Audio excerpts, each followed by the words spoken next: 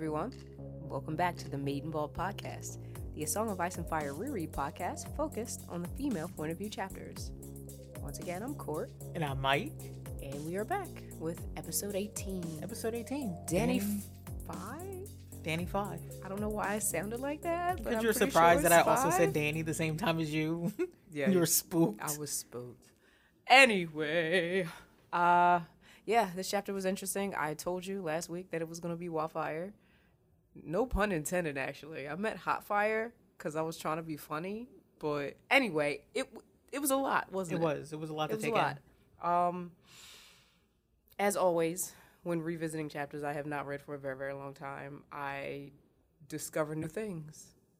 And I think this week, specifically because I had a very specific focus in mind going into it, I surprised myself with some things, and some things I continue to feel just as bad about as I have been feeling about anything that has to do with this kid. Because, I don't know, who's looking out for this kid? Yeah, that really seems to be the crux of Daenerys chapters. Yeah. It's, you go in, you're thinking one thing, another thing happens, no matter what, you're hoping that in the end, somebody's looking out. Yeah.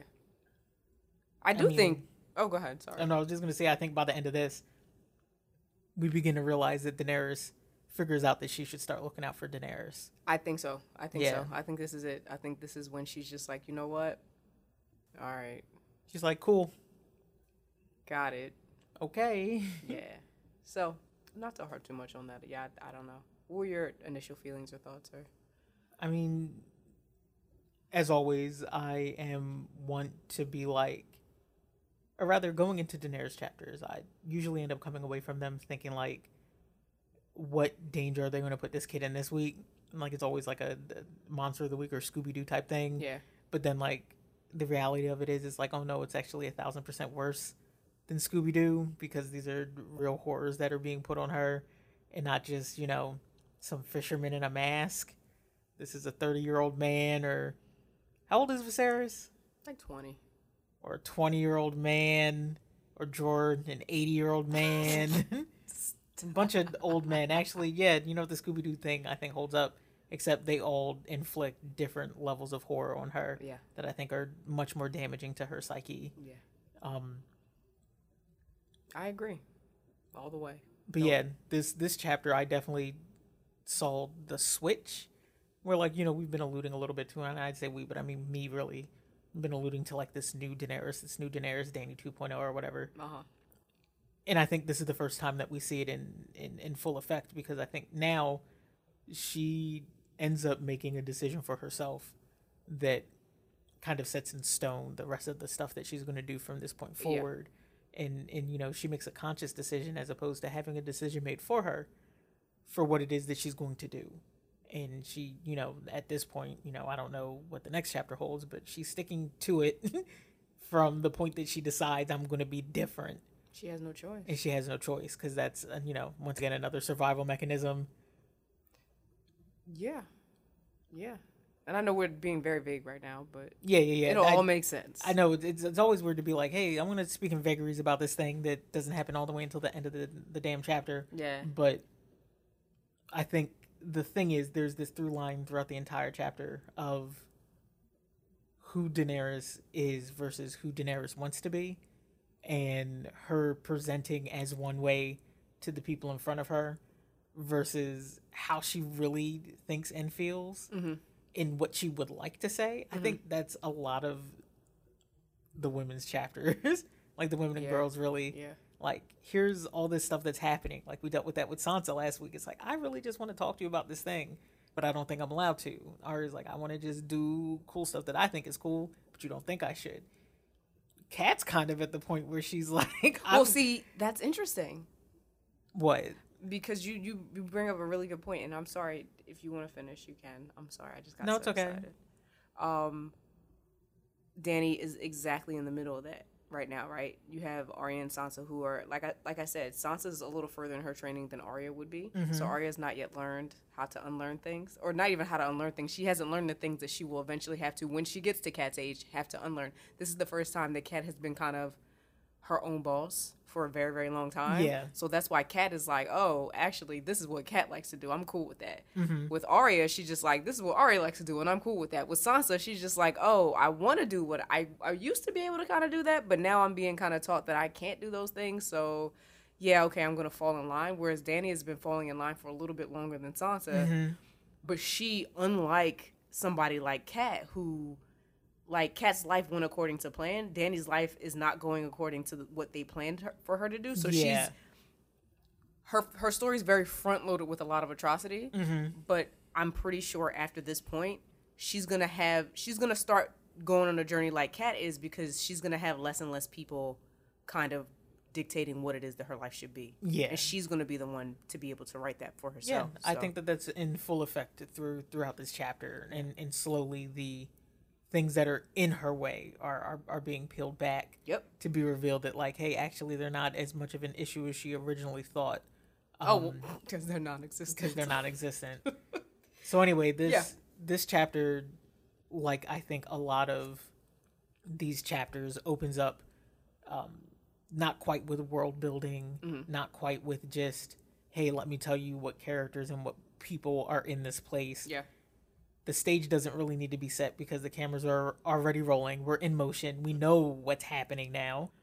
And it's kind of one of the cool things that I think happens throughout a lot of these chapters. In fact, a lot of this book is really cool because these people are living their lives, and we're coming into these particular moments, like these vignettes, and then we move, and then we go somewhere else, and this opens up with Daenerys, and she's in Vice Dothrock proper. Yep. She is now being presented to the Dash Colleen, and she's in the midst of this ceremony for, we're presuming, her baby. So I had that question. I'm just like, I mean, the ceremony is most 100% for the baby. It's like a predictive thing. It's like, we want to prophesize what exactly this child is going to be like, because, just for reference, she's been given an entire horse heart. So a horse has been slaughtered for her to consume its heart. And if she can consume the entire heart, that is a good omen. The baby will be strong and swift and most likely a boy. If she somehow, like, gets sick on it, or she can't finish the whole thing, then that's typically a bad sign that something's going wrong with her pregnancy. Yeah. The question I had, though, I was just like, is their visit to Vice Dothrock, was it predicated on her being pregnant? Because I could have sworn that they were already on track to go to Vice Dothrock and that she was going to be presented. So is this presentation, is it because she is now the newly wed wife of Khal Drogo, and was she always going to go there? And then is this ceremony something special because she happened to get pregnant along the way?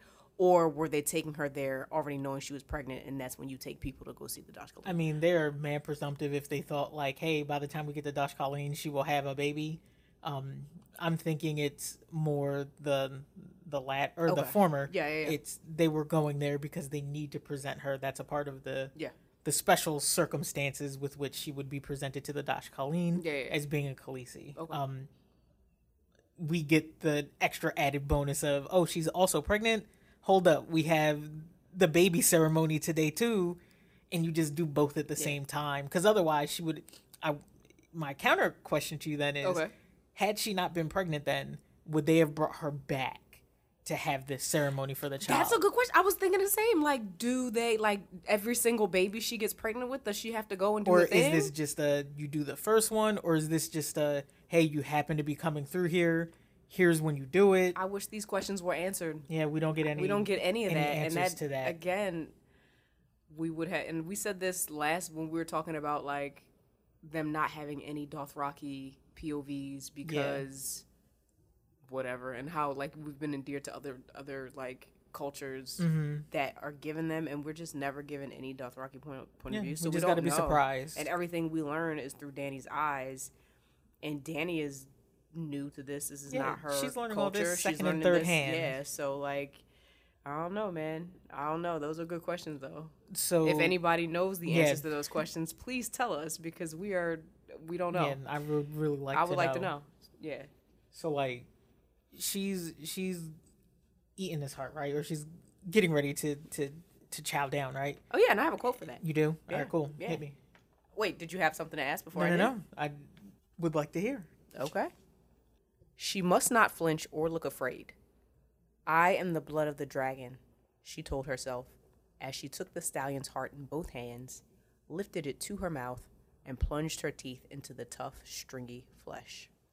So yeah, it's funny because she's doing the mantra again, right? Mm-hmm. She has to gear herself up for these things, and she kind of talked a little bit after this, but I'm just going to bring it up now. She talked a bit about how she had to prepare, like, for over the course of days. Like, Yeah. She had to get, like, Irji Gwendolyn to kind of help her get used to the idea, because she knew this was going to happen. She knew what was expected of her. Like, she wasn't surprised about the fact that she was going to go in for the ceremony. No. They said, hey, here's what you have to do. Yeah, they'd already clued her into what she was supposed to do. And, so she starts, like, eating certain kinds of foods. Like, they were giving her, like, little bits of, like, horse meat just to, like, raw. And then giving her, like, blood and stuff like that to eat. And she said that she had, like, starved herself so that she didn't... she wanted to come in so she wanted to be super hungry. And yeah. she was just like, if I'm so hungry, maybe my body will just eat it because it's food and sustenance.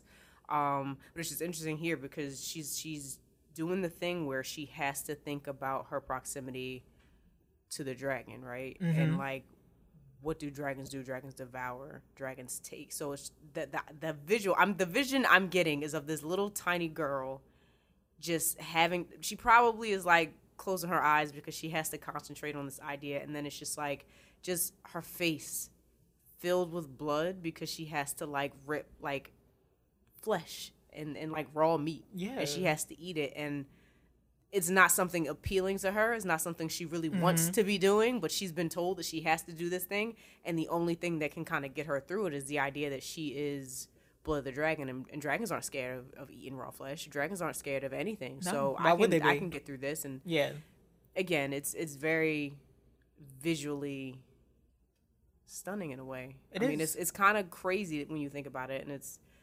gross. Like, I mean, it's her telling us how but she's going to deal and get through this. Yeah. And I mean, think of, you were a child at some point. Yeah. And your parents put in front of you a plate of food, and you're like, I like this and I like this, but I don't like this. Why do I have to eat this? Well, you have to eat it because that's just the rules, and you can't leave till you finish.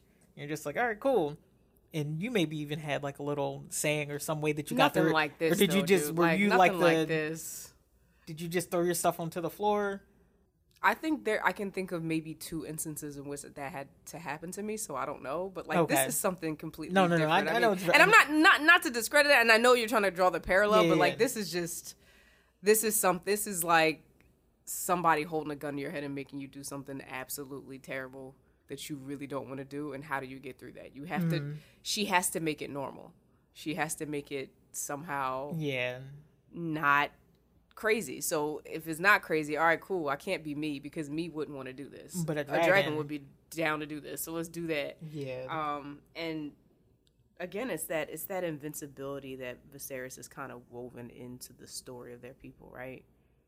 That because you come from this strong, and I'm saying it in air quotes, and not to say that their dynasty didn't have a strength to it, but like, because you come from these people, you have to always be on all the time, and you always have to be willing to just power through anything. You have no choice but to exude power because you are power personified. Yes. Do this. Yes. You have no choice. Yes. In fact, the fact that you even thought there was a choice. Haha, I'm the dragon. And that's it. That's all. Yeah, man. I think that there's a little bit more to this. Yeah. Actually, I have something else not too long after the chapter opens up that I wanted to read that I think kind of encapsulates this moment right here. Yeah. So I'll read direct quote. Warm blood filled her mouth and ran down over her chin. The taste threatened to gag her, but she made herself chew and swallow. The heart of a stallion would make her son strong and swift and fearless. Or so the Dothraki believed, but only if the mother could eat it all. If she choked on the blood or retched up the flesh, the omens were less favorable. The child might be stillborn or come forth weak, deformed, or female. And that's a lot to take in, but really, it's a very, I think, very clear and cut quote to what it means in particular in this moment in time, but also I think what this means for Dany long term. Okay. I'll go with the short term, the right now, because I think that you might have feelings for what it means long term as far as like I have foreshadowing 1,000 and the magic of it. But like, I think coming out of this, the question that I have for you is, does she really even take to heart any of the things right here? Like, even while she's standing here and devouring this heart, does she have any faith that any of this is real? So I had a lot of questions about that, I think, throughout the entire chapter, because a lot of the times they'll say things like, well, the Dothraki think this, or the Dothraki believe this. And I don't know if it is so much a third-party narrator that's not Daenerys, but it has to be Daenerys because it's her point of view. It's her. But also because, these, again, like I said, these are things that are being taught to her. My issue isn't necessarily Daenerys, the child, that is being taught these things, because Daenerys, again, is being, unlearn everything you learned for 13 years. Now we're going to put a whole new set of beliefs before you, and we have to indoctrinate you, and we have to get you to believe these things. So, of course, to answer your question, of course she's questioning these things. Like, is counter to stuff that she's been taught. Yeah, but do you think she takes any of that to heart, though? I think again, Daenerys is like a sponge. So she takes in things that Viserys tells her as truth. Now she's starting to really, really take in things that Drogo tells her as truth. So if they're telling her that this is something that's going to affect her, and you also have to understand that now she's pregnant, so she's forming an attachment to this baby that's growing inside her. So she's just like, I'm not sure, but like it couldn't hurt. For me to do this, I'm going to give it a shot. I have no idea. It's been working for them. I have no idea. The issue that I take with it, though, is not necessarily like if I'm only looking at... If Daenerys were a person, a real-life human being, and she wrote this thing down, then I could say... She's not? I'm not even playing with you. I'm not even playing with you. Dead ass? She's not real? Oh, man. I'll stop. I'm being extra. You're being mad extra. But for real, But no, but if that were the case, then yeah, okay, I'd be like, all right, cool. Like, I will then deconstruct what it is that Daenerys is saying. But which we are still deconstructing it, and that's my honest belief of the fact that, okay, she's a little kid. My issue then really comes from the idea that it's just like, it just seems like such a voyeuristic look into these people's culture, the way it's written. It's just like, oh, look at these people. They're weird. They believe all kinds of crazy mumbo jumbo. And I'm just like, isn't that it though? How do we know who's right and who's wrong? The Westerosi, we believe in some real crazy weird shit. So I don't know. Like, it's just, it's straight. And I'm assuming that is what you meant. Yes. The cultural depictions that's what I meant, of how they are. It's almost infantilizing to keep saying, well, the Dothraki believe this, but instead of saying, well, for them, this custom means this or that, Yeah. And I guess, is there any other way to say it? I'm not sure. I'm pretty sure that there's a better way to write it, though. But this is just, it's very othering. Yeah, I'll admit that. Everything is super different. It is. Like, it is. Are you still shocked that Daenerys Targaryen is... No. I was just thinking of an analogy for this, and I was just going to say, it's like, oh, well, we have Coke where I'm from, but they're like, oh, well, we have Shasta, or like, we don't have Dr. Pepper, we have Mr. Pibb, or something like that. Mr. Pibb isn't real soda. It's like, Mr. Pibb isn't real. It's just as real, but okay, cool. It's just as real. It's all carbonated sugar. Yeah. Anyway, I had a question for you. I have lots of questions for you, wait, actually. You didn't... I thought answer I answered the other part of my question. I also asked about the allusion to the future and like kind of what this means for Daenerys later. You didn't ask that. You asked me what Daenerys thought about that. So the first thing I thought was just like, all right, how many times has this ceremony like proven wrong? Like, how many times, and this actually does answer your question because I'm going to say something that I will give my answer to. So how many times has this ceremony been performed? Mm-hmm.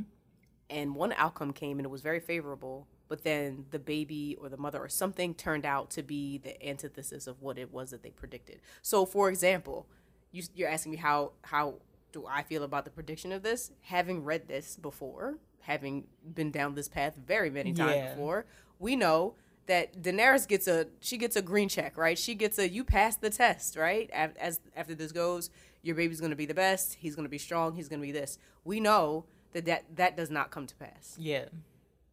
Now, whether or not, people can argue whether or not, there were people that were aware of it and tried to purposely thwart the destiny, all these things, we're really going to heavily get into the specifics of what I personally believe the prophecy means.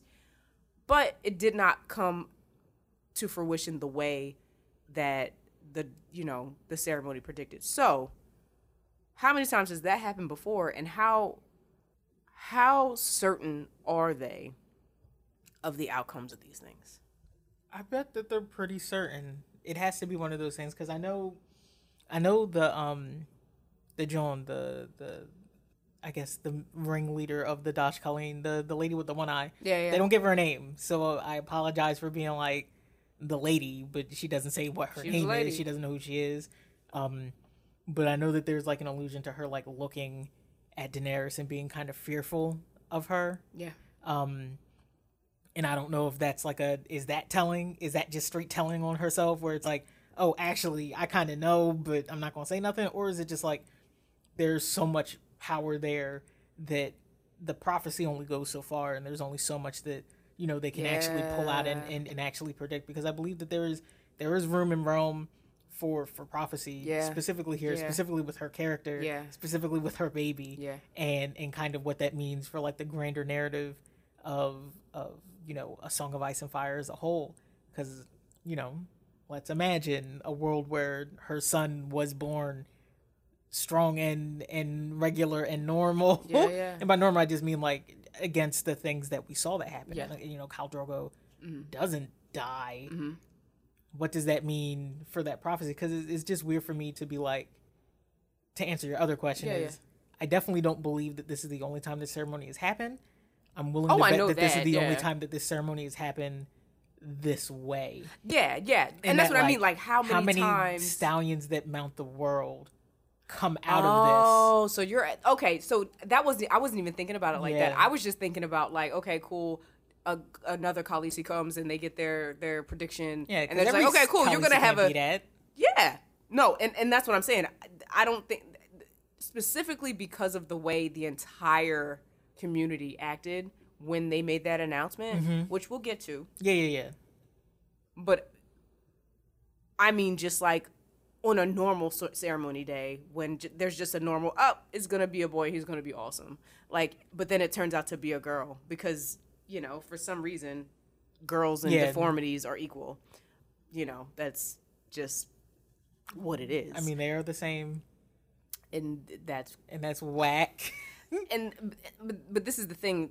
I don't know why I'm choking up on my words right here, but it's interesting that the majority of the point of views that we get for Dany, like people giving her advice, are people that are not Dothraki, and they're giving their very, very strong opinions about the Dothraki culture, when that holds for the Westerosi culture too. Like, girls are not nearly as valued as boy babies. That, you know what I mean? Like they maybe they wouldn't out loud say it's a deformity, but it's treated as no one's being like, hey, I'm just excited like everybody for that. You know what I mean? No. So it's very, very, very interesting. I actually thought I had more questions, but mostly no.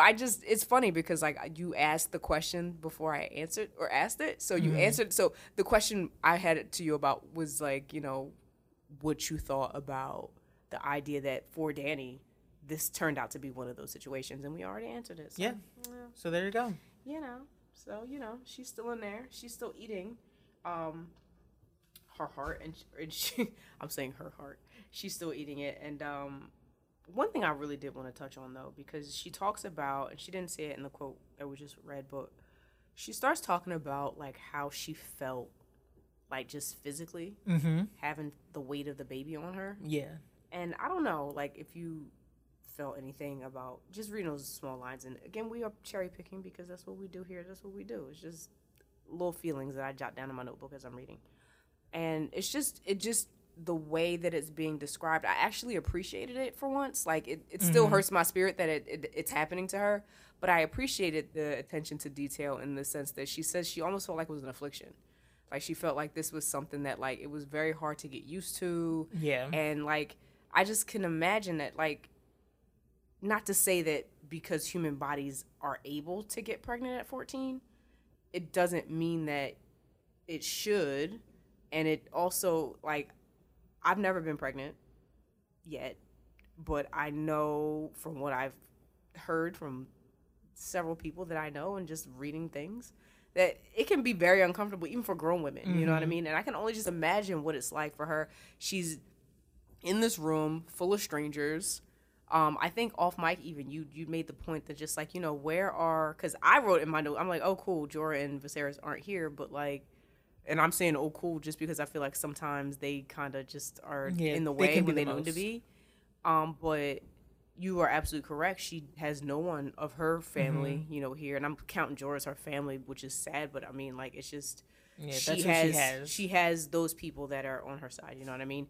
And she didn't have anyone there. She's having to do this very, very difficult task, something that she's not. It's not a normal thing for somebody to eat a whole raw horse heart. Like, if you put that, like you said, if you put that in front of you right now, would you be able to do it? Would you want to do it? No, you wouldn't. I mean, if you put some sriracha sauce on it, maybe. I can't with you. I know you can't. I can't with you. I'm laughing. But, no, seriously, like, so, I mean, and just the idea that she's just, I can just see her little tiny body, and she's just not happy. Yeah, and she's trying to power through. Yeah. I don't know really where I'm going with this. Is just the idea that I can't imagine that it is comfortable for her, not even just the mental and emotional part, but literally physically for her to be. She's probably so tired. I don't know how far along in her pregnancy she is. I would imagine she's showing enough, so she's enough to be showing, and it's enough that it's heavy on her body that she feels the baby. I think the last chapter we read, she said that she felt the baby kick, so she has to be. She's more than 4 months, I would say. So I don't know. Not to say that I'm getting that.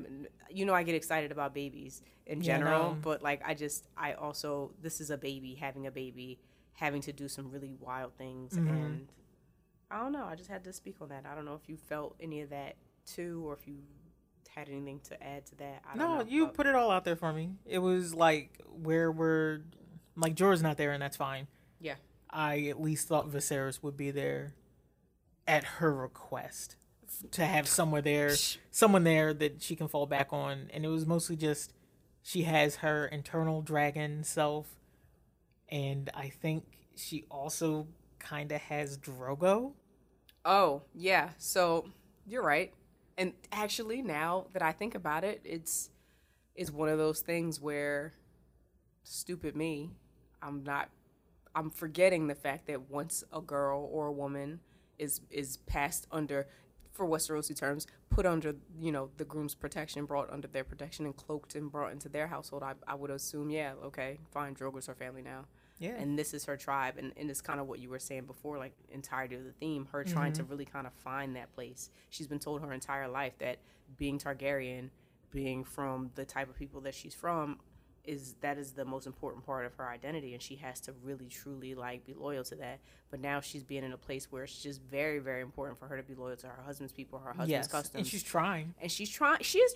She is, and I cannot be upset with her at all. Like, she's a kid and she's just going through her thing. But like you said, Drogo's here now. Drogo, who she's been saying for the past 3-4 chapters, he doesn't really speak to her. He only really comes to her when it's time to make babies, or, I mean, basically to have sex, because she's already pregnant, so it's not making babies anymore. Yeah. He's just taking his pleasure whenever he wants.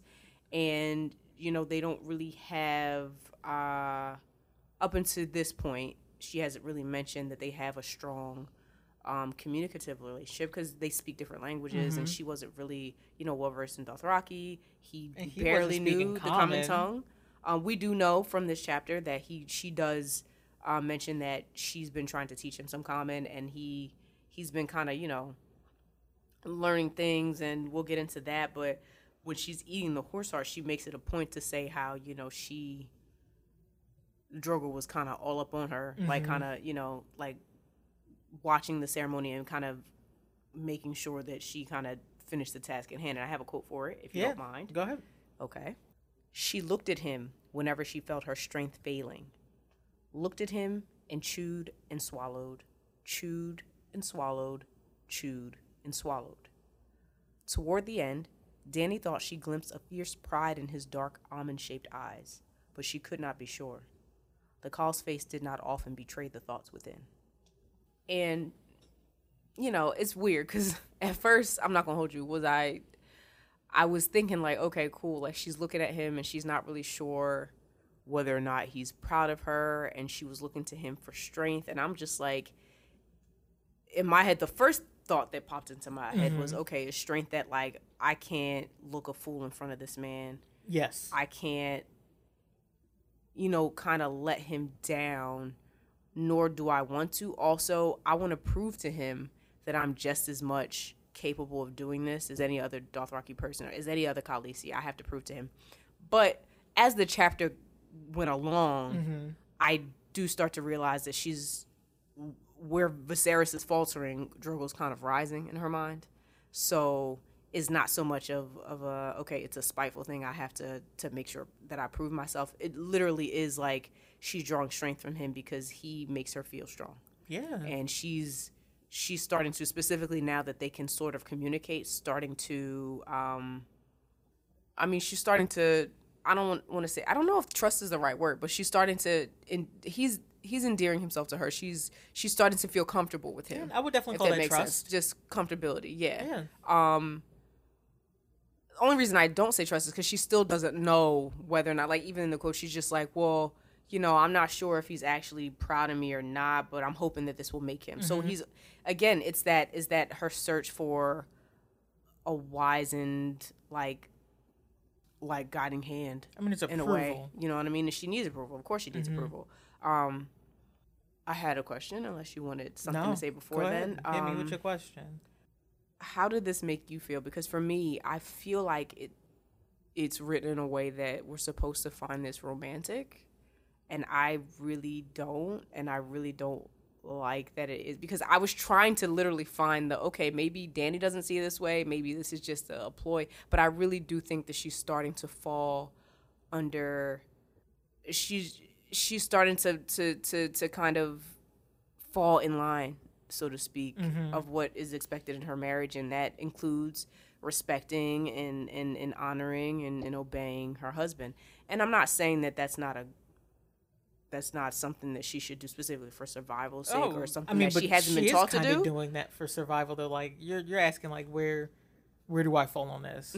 And I don't think at any point I ever saw this like coded romantic. Okay. Like other than coded weird romance, like the kind of stuff that you see on like dollar store movies or, you know, in the chic novels. It's like, hey, this is romance. You love bringing that up. I do. I don't know, because it's like something about the idea of a chic novel just really sad on me, because I'd never been presented with that in my younger life. Yeah. So that's an inside joke. I once read an excerpt to him from a novel. And he did not take it well. It's still sitting with me to this day. I'm pretty sure it's going to sit with me until I die. That's it. You're welcome. But like those things that happen, no, for real, like, because they. No, I'm sorry. I'm not trying to laugh. No, I got you. I just glossed right over your joke. So, I think it's something to be said for the way that she's going through this and the way that she's talking about how she's going through this entire process and how she's trying to like come to terms with, once again, who she is here in this moment, the dragon, who she needs to be, the wife of Khal Drogo, who she wants to be, a Khaleesi. Which, I mean, like, nothing stops her from being a Khaleesi. Do you think she wants to be a Khaleesi? I think she definitely wants... Or does she just want to be Daenerys? I don't see those as separate things, at least right now in this chapter. Maybe towards the end, that's kind of different. But as it is right now, where she is during the ceremony, it's very important that she is a part of this collective, even though she questions a lot of the motives of the collective as a whole. Like, why is this super important to them? You know, I wonder if they really believe these things that, you know, they're telling me about. It's like, I just know that I feel this baby inside me. I know I'm eating this horse heart. Yeah. I know enough of the customs and the practices that Arian Jikwi have told me about, and for a change, instead of being away and distant during dinner, not that this is dinner, but Drogo's here. We're so used to the idea of Drogo being gone or distant, or not present, and this is one of the I think this is the first time that they're like, Drogo's here with us. He was at the wedding, and I don't think I've seen him since with her. Yeah, that wasn't sex. Yeah. So it's like, oh my God, we're gonna actually do a thing together. Yeah. My actual question coming out of this was like, how come he doesn't do a thing? Like, you remember with the wedding, he got the wedding gifts, like he got his horse, his whip, and his arak. Yeah. How come, like, he doesn't have to eat a horse? He doesn't eat a part of the horse? Oh, like, come on. No. And I get why, but I really don't understand for her. At least it's like, hey, so I'm eating this heart. Do you want to? Does he take a bite as like a part of the solidarity? It's like, no, she really has to stay here and eat this whole heart, and he just looks at her. Yeah. I'm like, he did his part. This is uncomfortable. He did his part, I guess. So she has to do it because she's the vessel. Remember, never forget. I'm never going to forget. Never. You're right. It's wild though, because I agree. This is the most we've gotten of him outside of sex since the wedding. And it's weird because, like, I can never forget the fact that he's 30 plus and she's 14. I can't let that go. That sits heavy on my heart every single time I read about them. Yep. But he's, dare I say, humanized, and I hate even using that word. Well, don't say hate, because if it is, it is. And it's doing, like, that means the text is doing a good job through her eyes of showing us what it is that she's seeing. Because remember, at the end of the day, we're trying to see where she thinks and where she's feeling in the moment. And, like, right now, like, because I can't imagine that it's easy for her at all. Mm-hmm. Like, think about the stress on her already just from the child. Think of the pressure of being in this space with people, like, for real, you are the foreigner. You're the outsider. Yeah. Here, everyone else knows what's going on. Everyone else here is kind of keyed in to what's going on. She even talks a little bit about, like, people in the room talking and, like, because she still can't catch everything. Her Dothraki is still not good enough where she can say, oh, like, conversationally, it's like, oh, I heard what you're saying. Yeah. Like, no, there's still stuff that baffles her. So it's like, her looking to Drogo is kind of like, give me something here that kind of grounds me in this moment. I guess that's the closest she has, right? Yeah. But on that, what I meant was with Drogo in this particular scene, not even like Daenerys' side, we see a side of him that we'd never really seen before, and we got to see, like, he was genuinely worried for the outcome. I think I wrote down, I'm just like, yo, this sonogram is, like, really messing him up. Oh, it is. Like, he was like, yo, bated breath, like, I just want to make sure this is cool, and I'm not, in any other circumstance, that would be mad cool. Like, the dad of a baby about to be born is, like, really excited about this. It's just the idea, again, that it's all wrapped up in everything about this is only about the child, and not about Daenerys herself. It was never about her. And not about, what's going on. So, like, like you said, she looks around and she sees a whole bunch of people she don't know. She can't hear really everything that everybody is saying, but they start to, like, basically chant this saying. And because, again, like you said, the lady with the one eye, she's a master of ceremonies. She got to do her thing. She does Colleen. She like, look, I'm the MC of this event. Let me do it. And they start saying, like, rak, rak, rahaj, rak, rak, rahaj. And, like, it's crazy because I always, like, from the show, you hear it, and they don't really translate what that means. But that means, a boy, what is it, a strong boy? Yeah, like a strong boy rise or something like that. And, like, they're really into boys. Of course they are, because, their whole thing is warrior tribe, you know what I mean? Like, that's the whole thing, and you still need women, but here's the thing. When you are in a culture where you can just beat everybody and then steal women from them... Yeah, women aren't as important. And they're just like, hey, we just have to keep making strong... Yeah, we need strong boys. Of which, Drogo is mad hype. And again, like I said, I'm like half in, half out, where I'm just like, yo, like, I would be so excited. Like, he's by her side. He's with her. This is not something that we've seen before. This is a new Drogo. Look at him. He's checking it out. Like, he's present, like you said. But at the same time, I can't shake the feeling that, one, it's just the whole relationship as a whole I ain't with. Two, is he only doing this? Is he only doing this because of his son? And I think the answer is yes. Yes. Yeah. So yes. I mean, it's crazy. And everybody's there. They're all hearing this. So the I was about to say shaman, but the wise woman, the woman with the one eye, Yes. the Dash Colleen lady Dash that's Colleen. in charge, she starts to speak. And she says, "As swift as the wind he rides, and behind him his Khalasar covers the earth, men without number, with a rock shining in their hands like blades of razor grass. Fierce as a storm this prince will be. His enemies will tremble before him, and their wives will weep tears of blood and rend their flesh in grief. The bells in his hair will sing his coming, and the milkmen in stone tents will fear his name." The old woman trembled and looked at Dany almost as if she were afraid. "The prince is riding, and he shall be the stallion who mounts the world."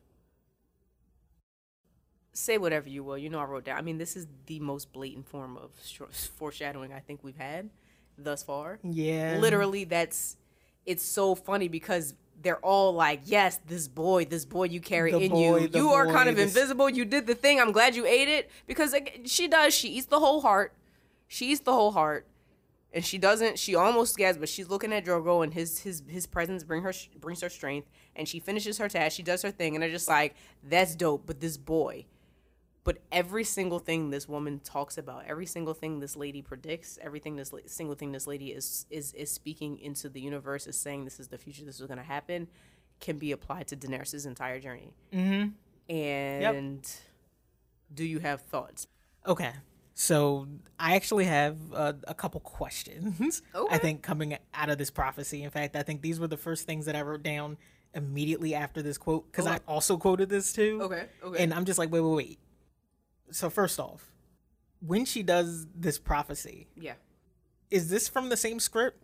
Does she read this for every Khaleesi? No, we talked about that earlier. This is definitely something different because she looked at Daenerys like she was scared of her, and this is not something that like we see later, like when they're walking out and people are just like, oh my god, Stallion who rides. Like, this is new. Nobody has ever seen or heard anything like this before. This shit is brand new. So this is all. Yeah, and this is seriously something that, because of Daenerys' presence, brought about this vision for this woman. She was just like, all right, cool, we're gonna sing like a boy rises. A boy, you know, they sang Rahaj after Daenerys finished eating it. So they're just like, oh yeah, it's a boy, cool. Let me just get into the flames. Let me see what I see. Mm-hmm. Oh shit. Yeah, and she freaks out and she's like, wait. Damn, I just seen something crazy, ma. Actually, you know what? It's still a boy, and things are cool. So do you need your parking validated? Yeah. But then it's like, it's something to be prideful of, but it's kind of like, I mean, when they're saying it and they're cheering, it's really easy to forget that, like, the stuff she's talking about is some wild shit. Like, he don't destroy everything. He's gonna do a lot of stuff. So that's my other big question. I didn't mean to cut you off. No, you definitely didn't, because we pretty much answered that. It's like, hey, no, she knows the real, but she's just kind of putting on airs. Yeah. I think my other question was, like, she says the stallion who will mount the world. Yes. Just from understanding horses, like animals and mating, and like the ritual of the power dynamic there. Like, mating is usually for creation or power, or some combination of the two. Who is it, or what is it, that this child is supposed to mount and take over? And if they did take over, let's just say, Westeros or all of the known world, what does that mean for the people of the Dothraki? What does that mean for them if he were to take and leave nothing for them, right? No, so here's the thing. No, because the child is Dothraki. Now here's the thing. One, she mentions like milkmen in their stone tents, which castles, right? Yes. She sees that whoever the stallion who mounts the world is will go to these places where these people exist and take and destroy and do those things. But here's the thing about the Dothraki, and this is what I'm saying, why the parallels between the Dothraki and the Valyrians are so interesting to me that nobody ever points out. I've never seen anybody be like, oh, well, you know, they do the same thing. And it is like, they're a nomadic, like, now the Valyrians weren't necessarily nomadic, but the Valyrians could very easily go from one place to another and conquer and subjugate the same way that the Dothraki. The difference being the Dothraki don't settle in one place. Yeah, and they constantly move. When you think about the Valyrians, the Doom happened. The last of Valyrians, they were settled in Westeros, and they decided, okay, we're going to stay and we're going to do this thing. Even though they had dragons, they were just like, all right, it's time to call it quits, and that's when it started to fall. So to answer your question, for the Dothraki, this is great because they're nomadic people. They don't ever stay in one place. They just want to go and they want to take what they like and bring it back to Vice Dothrak. They never. I mean, him being, Rhaego, because a little bit back, the woman asks, okay, cool, this boy, this prince, this great boy, what shall he be named? And she says his name will be Rhaego. And so they're like, oh, Rhaego, hell yeah, Rhaego. Like, we want to shout for Rhaego, heck yeah. Bang with that. Rhaego's going to be like their dude. And they talk about it. And I have a quote a little down the line because Daenerys herself does not understand what this means. Because when they keep saying the stallion, the stallion, the stallion, she's just like, oh, cool, my baby's going to be a boy. Great. This is great. And I have a quote when we get, a little bit further into the chapter about what Jorah then describes to her that means. So, yeah, I think that for them, it just means that they're going to have a leader that is so fierce that he is going to be able to conquer all the peoples. And the Dothraki are just going to be coming up everywhere. Yeah, so that's just aces for them. It's aces for them because, like, if you destroy their city, we don't care. You're not destroy. He wouldn't destroy Vice Dothrak. He wouldn't destroy us. So we're winning. Okay. However. Flag on the play. Flag on the play. I had no thoughts of Rhaego at all because I know what happens to Rhaego. Rhaego don't make it. Sorry for spoilers. Rhaego don't make it. This is specifically and very, very, very, very, very, very, very pointedly about Daenerys herself. Yeah. Daenerys has no after Drogo ties to Dothraki. Now, does she have Dothraki people in her, I was about to say entourage, but like, amongst her retainers? Yeah, of course she does. But she does not, like you said, at the end of this, she makes a choice. She's not a Dothraki herself. She does not claim to be a Dothraki herself. After her ties with Drogo are done, she's kind of like, I'm not, that those are not my people. And I'm not, this is not me saying that she would trample Vice Dothrak, but we have reasons to believe that she wouldn't stop to trample Vice Dothrak should she be provoked. If it were in the way. And I only say this because I have no idea what book Daenerys is going to do, but I know for damn sure that show Daenerys gave no fucks about that temple. She was just like, y'all nasty and y'all got to go. So that is way down the line. If we ever even get to know what really happens there with her, because again, they are the same, but they are different in very many ways. So it's not really like, it's not so cut and dry. It's not so cut and dry, and I can't just say. But what I'm saying is, like, you bring up a good point. Like, so now for Rhaego, they wouldn't be fearful of him doing that because that is his culture. Those are his people.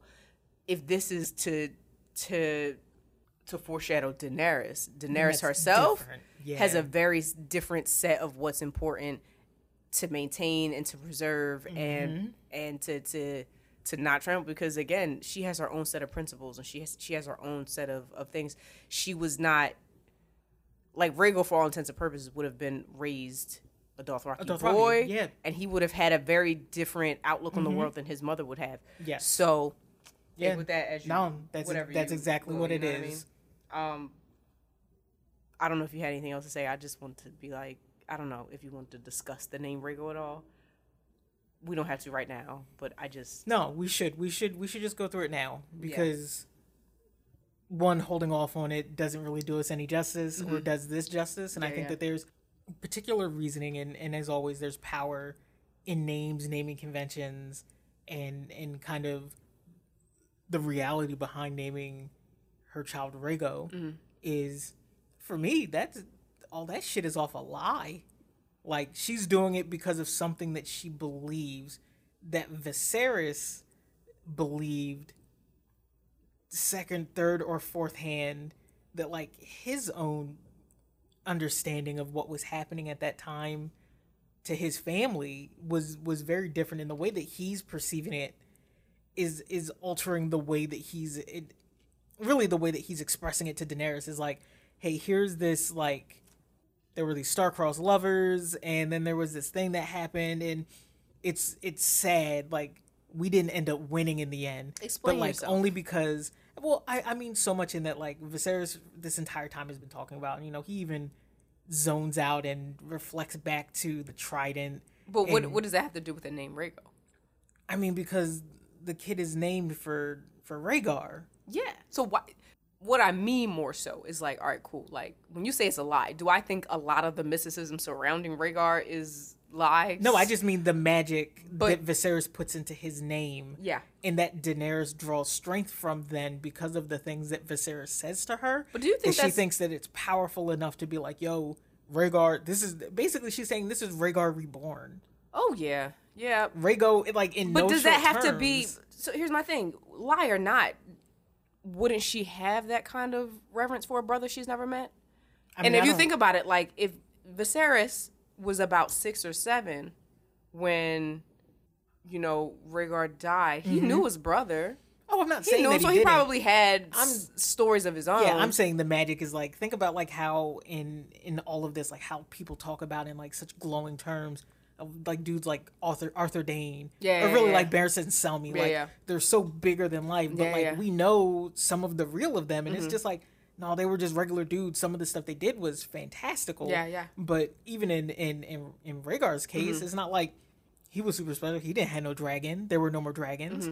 He wasn't necessarily the most battle-hardened dude. Like, they talk about how he liked to sing and stuff, and like maybe war wasn't his thing. He definitely liked to make kids. Well, he said that. There's a little anecdote about Rhaegar. I don't know why I know this. Well, I do know why I know this because I care. Okay, what's the anecdote? Well, the whole thing about Rhaegar, like, yeah, he liked music and he liked to read, but there was a time, I think he was maybe about 6 or 7, and, you know, he was very studious, and they were a little worried that he wasn't ever going to try to be a warrior or anything like that, and they were just like, oh, he's too studious, he's into books, maybe this ain't the one. And then he's like 6 or 7, and he just comes and he barges into his maester's office and just like, yo, dude, this book right here says I need to start learning swords, so that's what I got to do. And then from that day on, he just starts training. Oh, God bless. One, that's a cool anecdote. Yeah. And again, this is me, not the biggest Rhaegar fan, but... So that there's more to it then. So then... That's what I'm saying. And it's also the idea of, like, the way that she loves Viserys. She loves Rhaegar. She just has never gotten... She's never gotten to know him, so I don't think it's so far-fetched. Oh, I definitely don't think so. But I do think that...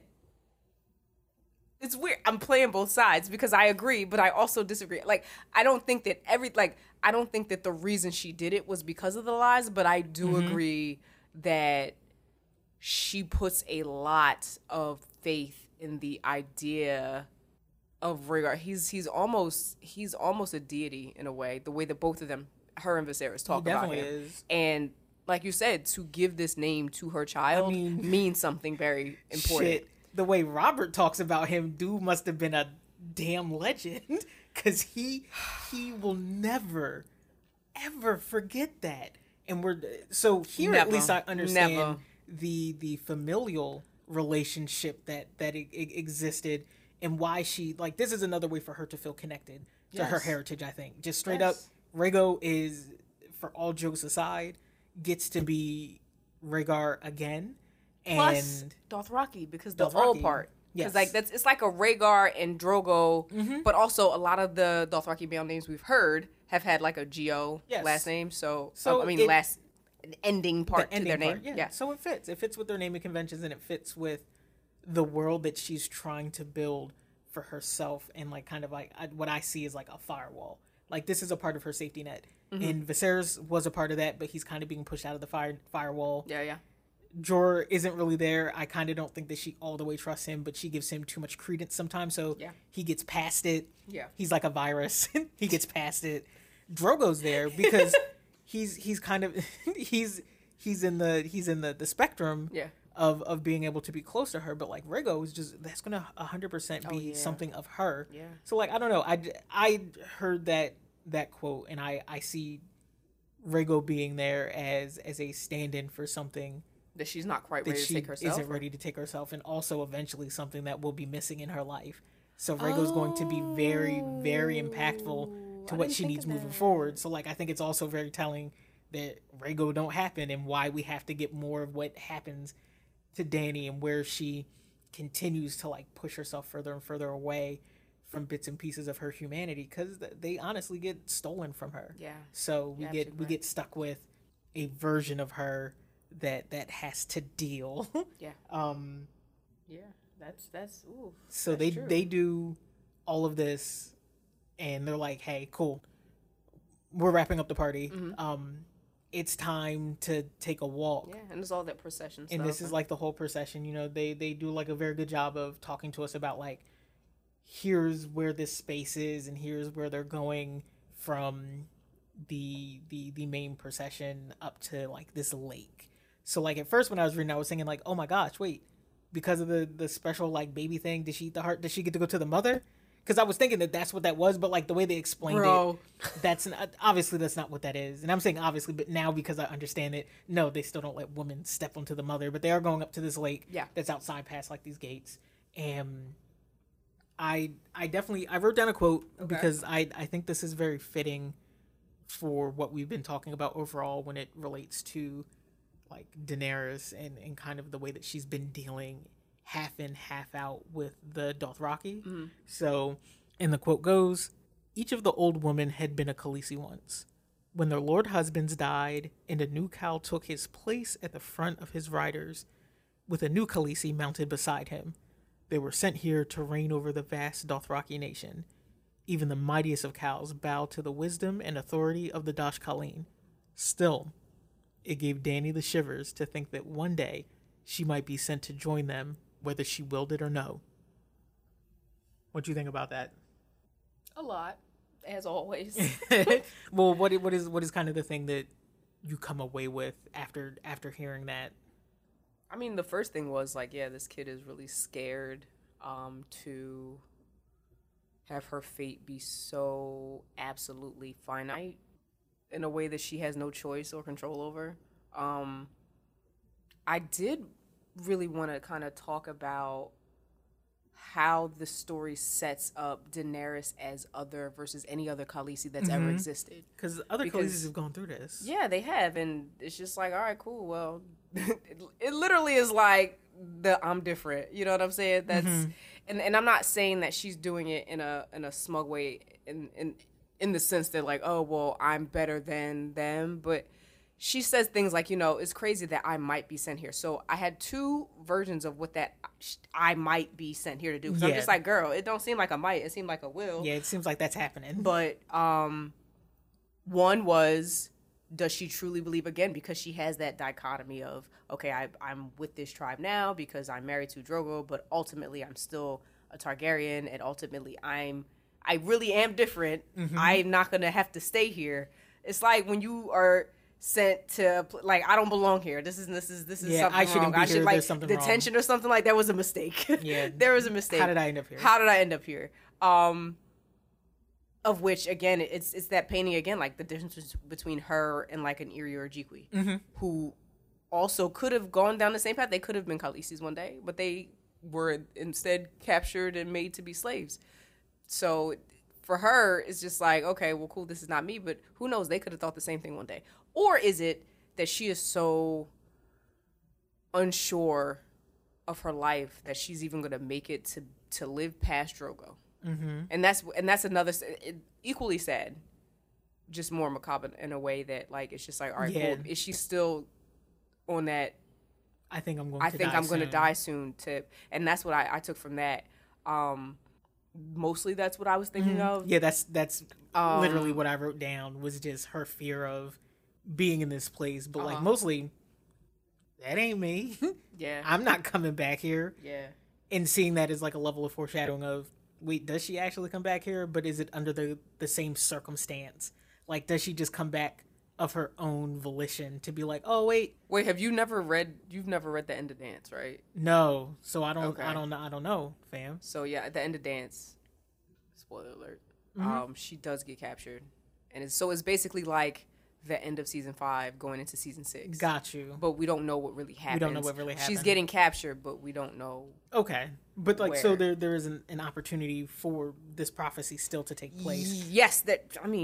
Yes. Okay. 1,000%. So then I can kind of put it out of my head of the thing where, at least for right now, so then I'll fall back on I think this is really just her being very fearful of the fact that she might not live long in this Yeah. world. Yeah. And for a myriad of different reasons, but more I so think there's being room just for like, it to be both, for real. Yeah, I think it there's room really- for it to be both. it really could be. I just think that like her having this conversation with this woman is just another one of those cool opportunities that we get in the story. Yeah. To have a woman talk to another woman in not so many ways about something that didn't just specifically relate to the men around them. Although Well, I did guess she in talk to passing, her? I mean, this is her. Well, she was just like, observing. observing that, Yeah. but like We're still talking about about I that. got you. Yeah, I it's got just you. like because we don't know coming into this, like, did she go into that hut and then it was like, hey, I'm going to talk to you for a little bit about what's going to go on here, Like the and then I'm going to preparation. give you this heart because like they talk about the fact that there can't be steel in Vice Rock. Oh, yeah. So they cut out the horse heart with like stone knives. knives. Yeah. And like there's a big part of the ceremony. So like people like Drogo's blood riders do assist in the Did they the eat that ceremony. horse after? I would have is that I part of the imagine feast? I imagine they do with whatever they do with horse normally, Okay. as like it's that. But I mean, like, was it like that's an honor sometimes piece. like they're like, okay, well, like this I hunted this thing and it's part of the special feast now. Yeah, it might be. I I mean, just had a thought, and I don't. anyway, You know where my mind I know went. exactly where your mind went. So anyway, we're following this procession and we get up to this lake. Well, And- okay, so before we even get to the lake, they're walking out and Mm-hmm. she's describing the procession and the order of people that are important. So her and Drogo are coming out. And then, like, there are other cows because remember, there was a gathering. So there were Yeah. other dudes there, other cows, and, like, some cows had, like, their sons that they're teaching, like, this is what's going to happen when you become cow, or if you become cow, because I don't think it works succession-wise. It's just about strength. Yeah. But usually because you are the son of the cow, you are the You strongest because you have the probably best will training. become the cow, but that's not always the case. Yeah. And then, the cow, and they start talking about, like, the cow's wives behind them. And then that's when she started describing the Duskling.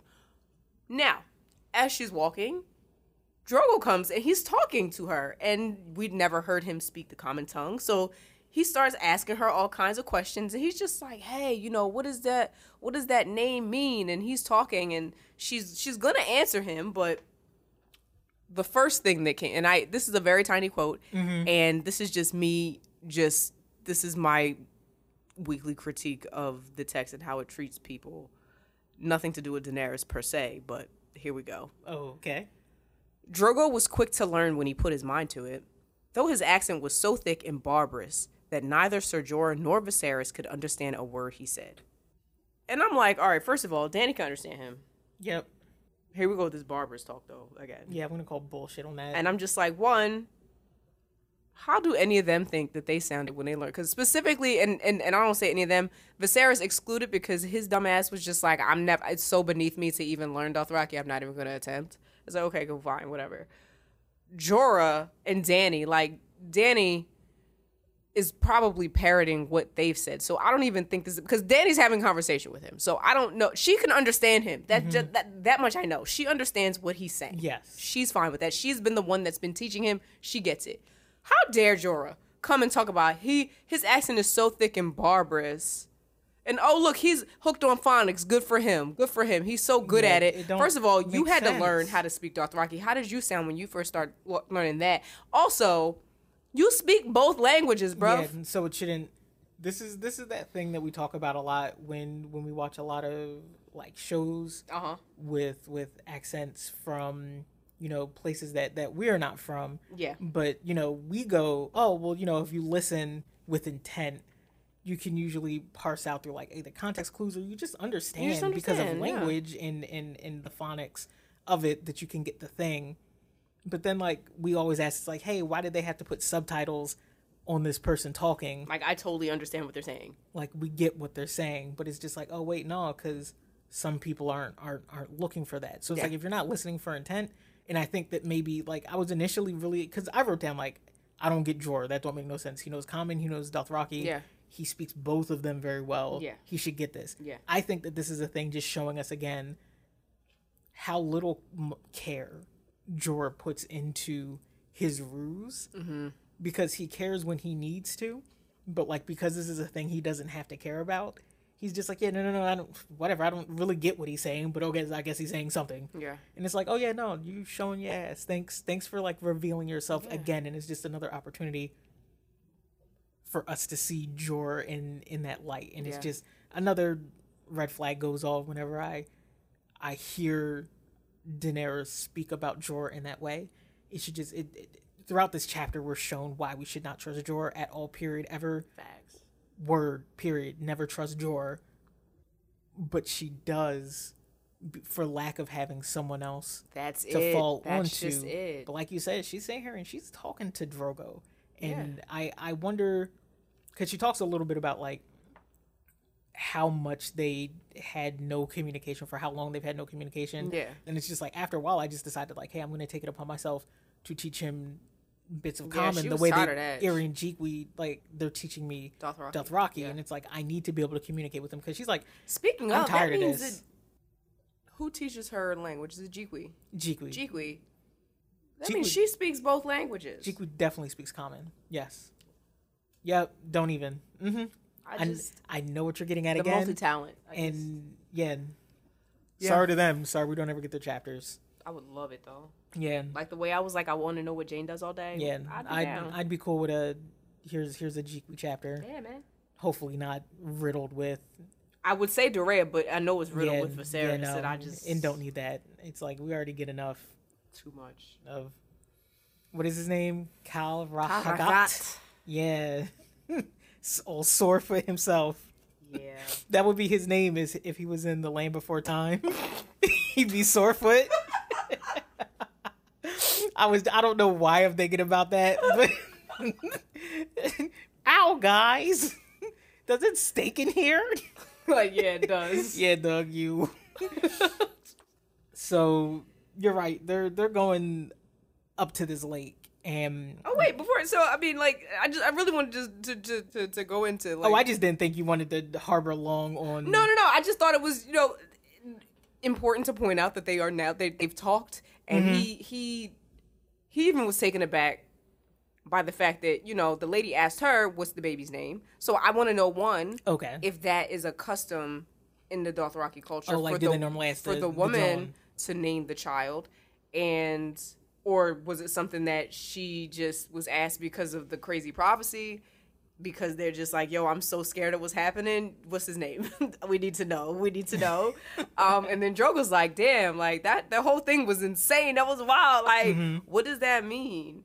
And she tells him like, hey, like my brother's name was Rhaegar. Which to me, I get it. Like, I know that's supposed to be a good enough explanation, but my curious ass, if I'm Drogo, I'm just like, bitch, wait. I get it. Like, that's your brother's name, but what does it mean? Yeah, and what does it mean? Because like, and we've talked about this off mic, but it's like, names have power, names have meaning, and all of it kind of comes back full circle into this thing of like, hey, that needs to mean something.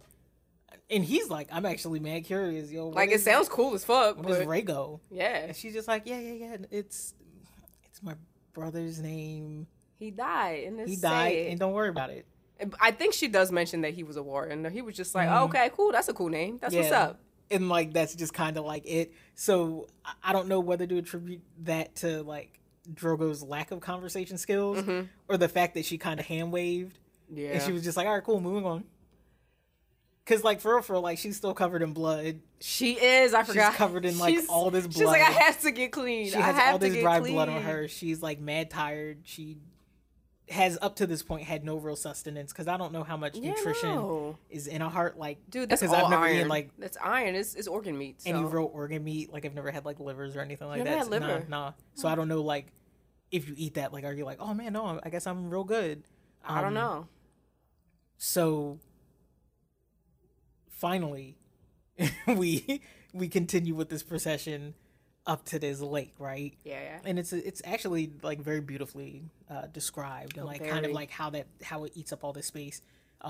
I remember back to the part of the chapter where like she's saying like, hey, and it was either Iri or Jikwi told her about like, hey, in the lake it's like it's bottomless. It's like, yo, we don't have no bottom. And it's just like, once again, it's another one of those things that I think is Daenerys flitting between both versions of a world that she wants to believe in the magic, the mysticism versus the reality, because she says she steps in, she's like, oh no, she felt the bottom of the lake on her feet. Well, like, that was the coast though, so you don't know what's she in the middle. She moved further in because she's starting to clean herself. Yeah. She's trying to get herself like fully like divested of this blood that's on her, and kind of this is another version of like washing away the old you, bringing on the new you. Because she talks a little bit about like, hey, here's how I feel in this lake. Here's how I feel with this baby in me. Mm-hmm. Here's kind of what it's going to feel like coming out of this. Because like, hey, I have Virgo, mm-hmm. and I think things are okay. Yeah, right now things are cool. Things are all right. They said I did a good job. They said I did a very good job. I ate the whole heart. Didn't throw it up. Nope. We're good. Chilling. Also, real quick to answer your other question that you had just asked. What about whether or not she was rushing her to find out about the name of the baby. Mm-hmm. I kind of do think that it's an interesting concept, but maybe for women that finish the heart, mm-hmm. get to name the child. Maybe that's it. Maybe that's like your prize. You ate the heart, so you can name the kid. That's your prize? That's your prize, yeah. You get you get to have a baby, because that's a prize. And I can't wait, yo! You also get to name the child. I think Virgo's a cool name. Virgo's a mad cool name. I like Virgo's a real cool name. It's a cool name. So, sorry for the Kalaka Rego. That would be his name. Yes. Yeah. So she's coming out, and her handmaids are like, hey, we're going to get you dressed. And that's cool, right? And Drogo, because his favorite word is no, says no, not yet. And we have to do it because we have to move through this. I know we do. I want to be done with it. Don't even read the quote yet. We're gonna unpack, because I know you're getting ready. Is there more? I mean, okay. So let me just give the rundown, because I don't even think that reading the quote is necessary. Yeah, it really isn't. If y'all want us to, then that's fine. So basically, what happens is Daenerys is cleaning herself. She's getting all the blood off. She's ready to go because there's supposed to be a feast afterwards. Yeah. Everybody's supposed to celebrate. It's all supposed to be gravy. Rhaegal's chilling. She's chilling. Everybody's chilling. Drogo, of course, is still there because he walked with the rest of the procession. She gets out, and because we have to be treated to all these very, visually described paragraphs of her naked body. I can't, but that happens. And because, we're supposed to think that this is like this majestic grown woman when I can't not see anything but a baby. Anyway, Drogo's just like, as she mentioned in the last chapter, seeing you naked and pregnant with my baby turns me on, so we about to get it in. And she's just like, oh, I literally just got washed, but okay, cool. And she goes to him, and she unbuckles his pants, and they proceed to have sex in front of everybody. I'm not skipping a whole step. You're skipping a step. You're skipping the step where it was literally described that he, again, picks her up as if she were a child. Yeah. And places her on his lap. I think it's... I skipped it because it wasn't important. I mean, no, yeah. It's not important because I think sometimes this gets framed around like, oh, look, this, like, he's so in love with her. It's so passionate. They're so in love. And that's, like, I make the jokes about the sheep, I know, the sheep I stuff. understand. But, like, for real, like, the thing that continues to stick out with me is, like, here she at least doesn't talk about it as being, like, traumatic, like, in the way that it was when she was first being assaulted by Drogo. Oh, she's used to it. But she's used to it. She's become very used to the idea of, like, him just having her whenever he's ready. Yeah. But, like you said, it's just this idea that he's not even excited about the fact that it's, like, it's her. No. I think it's so much more that, oh, you're pregnant with my baby? Oh, man. Dude, I mean, he literally says they start doing it, and, like, 3 pumps, he done. 3 pump Tony. As he nuts, he's just like, the stallion who will mount the world. Like, he literally comes with that on his breath, and I literally threw my book. Yeah. I couldn't. I was just like, what? That was where I took my first break. I was like, what? I'm like, we're doing that? This is what we're doing? That's passion. That's love. He don't even think about, and this is the thing that I think was the most jarring for me, because the beginning of this is so Dany focused, and the rest of it is kind of like Dany exists while other people do goon shit around her. That's why I said it pulls her away. It pulls her away in a way that I'm just like, I really wrote down, like, I thought this was supposed to be Dany's day. Nope. And it's like, nah, this is Baby and Drogo's day. Yes. And he's just like, oh, woman who's carrying my child. I mean, it was just like the wedding. It was very reminiscent of... Yeah, but at least with the wedding, like, there were some people there giving her things and acknowledging that she had a role but they were mostly there for him. And it's like, oh, you're getting married? That's great. Yeah, but I'm glad she's here. At least then she still had, and I know you don't like him. I don't like him either. I hate him. Illyria was there. Viserys was there. Jorah was there. And, like, there were still some of the things. And there were people around to be like, oh, cool, Khaleesi. Okay, and not to say that people aren't, hard. but, like, after the ceremony goes, people aren't shouting yay to her for doing the thing. They're shouting yay to this stallion that's going to mount the world. Drogo's just like, yo, we got to do it now because, like, oh, my God, my son. And, like, he can't even last long because he's so sexually aroused by the idea of her carrying his super baby. You have the baby. And it's just, it's so mad wild. And my biggest takeaway was just that, like, damn, she literally had just got clean. Like, she literally just like, took a bath. She took a bath. He finished. He don't clean his shit off. She gotta keep it moving into the party. I'm just like, it described like his seed was running down her leg, and this is like, damn, she can't get another bath. No, like, it's like, we're super late for the party. The Uber's about to leave. We gotta go. That's an infection waiting to happen. She didn't even go to the bathroom after. I can't. Nope. And not to again be vulgar about it, but I just she doesn't get any of the pleasantries. It made me upset. Yeah, it made me so upset, and. Again, like I said, there's room for me to feel bad that people are like talking bad about his accent and also still thinking that he's garbage. So, because guess what, it can be both of those things. And I just think about the size difference, even if the age difference wasn't a big deal to them. And I know there are a lot of people, that would say, well, this is the world that they live in, blah blah. That doesn't mean that me in the world that I live in have to be cool with it. I find it to be strange. Also, I feel like a lot of people pick and choose what age gaps are okay and which ones are not. I'm saying that none of them are cool. And I'm saying that, I mean, as far as like underage people go. Oh, yeah, no. Specifically when they're underage and not even of age in that world. Like, it would be different if, and I'm not saying that I'm cool with this in real life or cool with this in general, but I'm saying, let's say Dany, because the age of majority, to the best of my knowledge, in Westeros or in this world is 16. Dany ain't even close to 16. So, like... Yeah, it's still kind of icky and nasty. I'm sorry, and that's why I said I didn't really want to harp on it because I knew I was gonna just go. But like this whole entire scene was just so weirdly unnecessary. I think the thing that you said at the top was the most important, and I think the most poignant rather was it wasn't about her. No, it was about him. It was about this child. Yeah, it was about this prophecy, and it's about the belief that this is something that he contributed to. So he should have his prize. He shouldn't have to wait. Yeah. It's why do I have to wait for dessert? I can have it now. I can literally pick up my doll and have it, and then I'm done. Yeah, and then they walk in, and she describes the fact that the high table is set up for Drogo and the other cows. Yeah.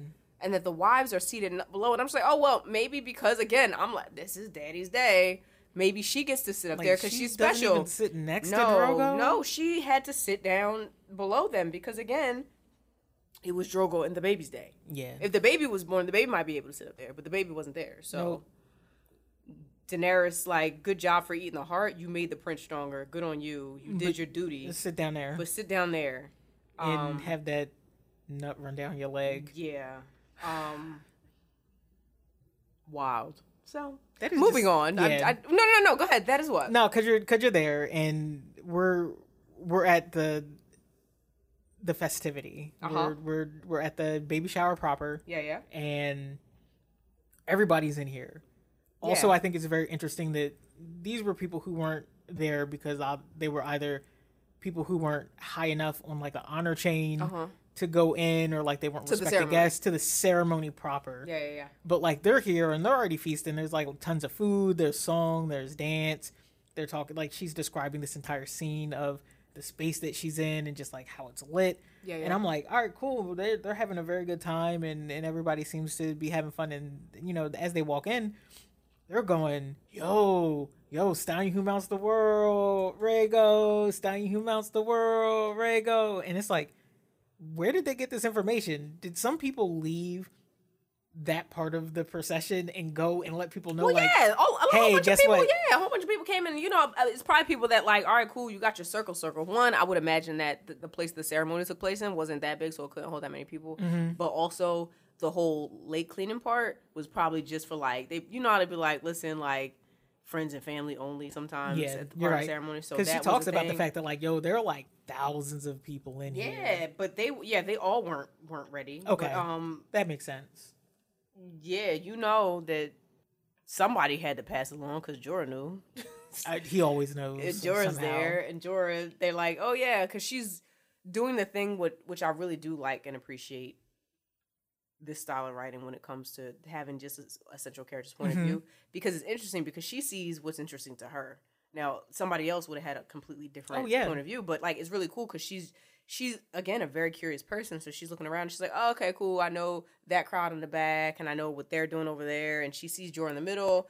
And like it's not like the high table, but it is a place of honor. It's a place of honor. And like, you know, there he is. And she like calls him over.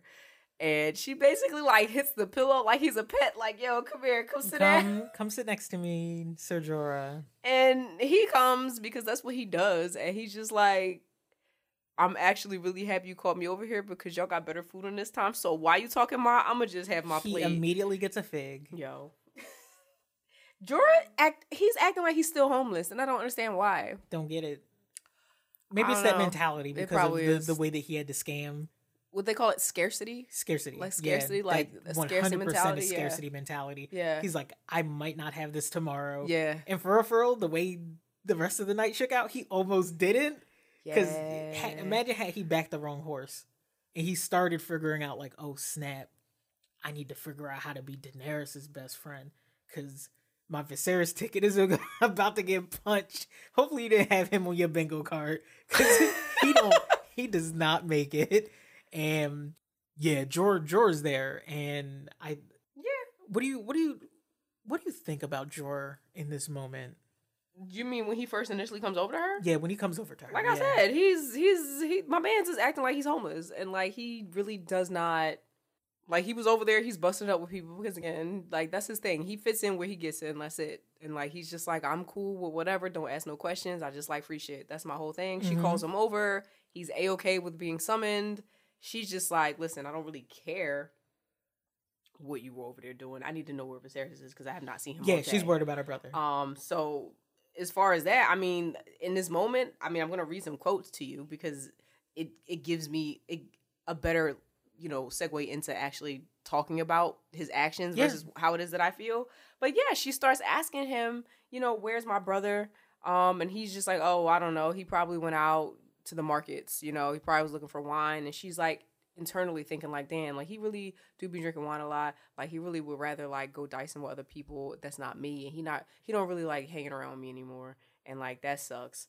And it's very interesting because again, and I'll say this forever, like Dany is so conflicted, as am I, about her feelings for Viserys and her place amongst him. Because again, and she says it straight in just a bit,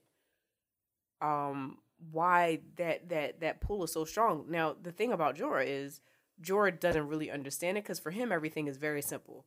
Can you do or can you not do? And if you can't do, then why am I even bothering with you? Because you're not doing for me. But and what you start to do for him, now for cool. her, he's just because he's just like, I don't really understand it. Like you living the life, you chilling over here, you're cool, and I'm still not hesitant, but I'm still confused as to what his angle at this point is. I know that you said like, okay, cool, he's not backing Viserys, but he never was backing Viserys. His whole point was to give information back to them so that they could murk Viserys. Or not. Maybe he's playing both sides of the coin. Maybe he was care no more. Maybe he was like, because again, if he was giving information to Varys, we know that Varys really wasn't interested in doing any of that. So she asked him what Viserys is doing, and he's just like, you know, I don't know. Maybe he's out there doing whatever. He's talking to people, and he probably is trying to just buy an army or something. I don't know. Girl, pass me that plate. And she's just like, So, quote goes, is that wise? She asked. He has no gold to pay soldiers. What if he's betrayed? Caravan guards were seldom troubled much by thoughts of honor, and the usurper in King's Landing would pay well for her brother's head. You ought to have gone with him to keep him safe. You are his sworn sword. So here we have, again, Jorah not really, like you said, he don't really care, because it's like, yeah, that's not important. It's not important to him, but for her, she cannot fathom. Even if she knows her brother is garbage sometimes, and her brother is garbage most of the time, she knows that you swore a vow. So it's almost like when we talk about her loyalty to the Dothraki peoples. It's because she made a pledge, she made a vow that she's Drogo's wife now. She's going to be a part of this tribe. She's going to do a thing. She takes it very seriously because she's been taught to take things very seriously. Her brothers also told her that there are loyal men and there are disloyal men. And the disloyal men we don't trust. And disloyal men, like, I don't know, somebody like the Kingslayer. He's disloyal because he was sworn to protect Dad. It don't matter what Dad did. He betrayed him. So Jorah, in her mind, is supposed to, no matter what Viserys does, be sworn to protect him, be there to protect him, be there to watch him and make sure that he's okay. She's just like, how is you in here right now? Yeah, he's not holding up his end You're of the not bargain. holding up your end of the bargain, which to me, this really, really points to how absolutely young Daenerys is. Because she, like you said, she needs people. She really, really does need not just approval and acceptance. She needs protection, and she needs somebody to be on her team. There is no other explanation for how she's even letting this slide. The way that she sees, and I'm not saying that Viserys is a good person by any means. I'm not saying this. No, but I got you. Everything that she has been taught has been that there are loyal men and there are disloyal men. And she's watching this man be very disloyal to the person he's sworn his sword to. Not give a shit. He don't care. He just like, look, I don't care what Viserys is doing, girl. That don't make no sense. So why would she assume? And it's not even a why. I understand why she assumes that he would be different with her. But it was a folly. Yeah. She doesn't understand that because she's not been taught yet. And which is very strange because she's also probably more perceptive than any of the other children we've seen because she's had to have been. But she should have known right then that Jorah wasn't worth his salt. Like, he wasn't worth anything. And I think that plays again into what we continue to feel is the real with Daenerys throughout this chapter. Yeah. So this is her falling back on her Targaryen lineage and heritage and understanding based off what her brother told her, like, actually, yo, why are you here again? Because you're not really helping. And I think you need to go find my brother. Can you find my brother? What is going on? Like, what's the deal? Also, why would he be trying to get sellswords? Like, that's not important right now. Like, he should be here. He should be here. And I'm going to elaborate more on this in a bit, but I continue to be, like, I find her love for Viserys conflicting. And I probably just said this 2 minutes ago, but, like, I really do. And I just find it to be one of the most raw and honest things about her storyline is the back and forth. Where at once it probably frustrated me, and I really, truly was. It's not that I didn't understand. I didn't like it. I didn't because I was. But then you have to think about, even in your own life, there are people that you don't necessarily like all the time, but you love, and you have no choice but to kind of really feel for them. And this is all she has.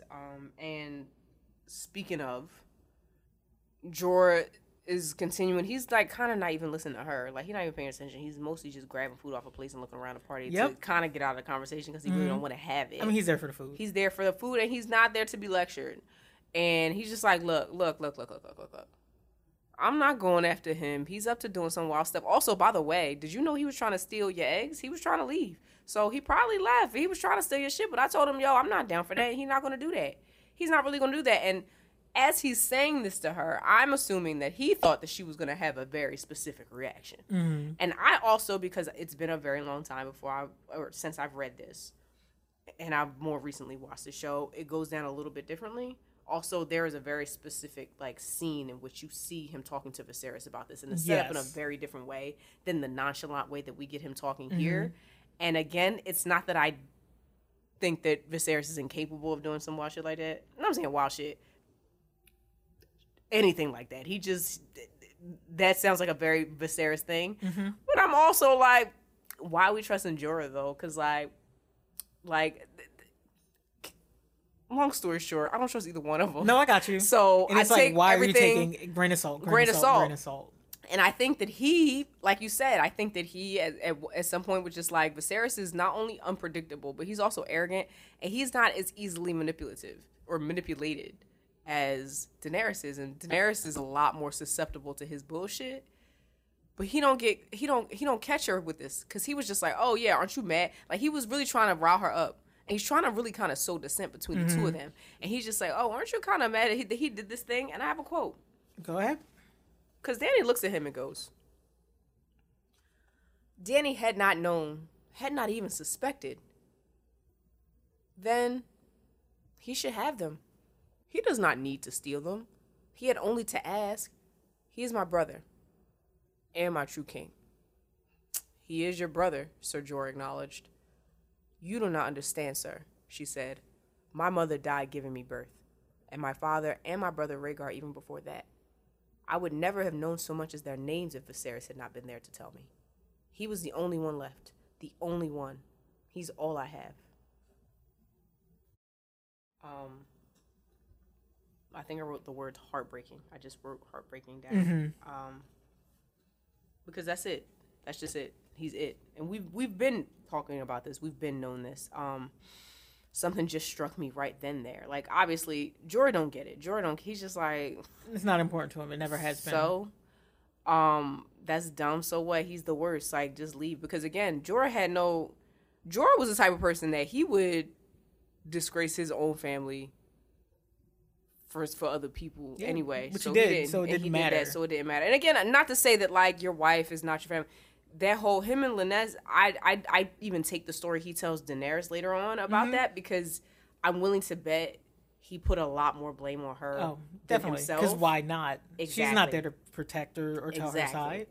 Yeah, she so made feel me sorry for that. gamble. Yeah. Okay. She did. It was all her fault. But something I just caught myself was that when she says he's all I have, that then throws another wrench in how I feel like she feels about Drogo and how she feels about this. And again, Rhaego's new. He's a new person. He's new. So maybe Rhaego's excluded from that. Maybe she's not thinking about him in the moment, which, one, why? Like, you're with him all the time now. But again, it's so very new. It's so very fresh. She's also young. She's also traumatized. She's also going into things. But when she says, not even before, she says presently, he is all I have.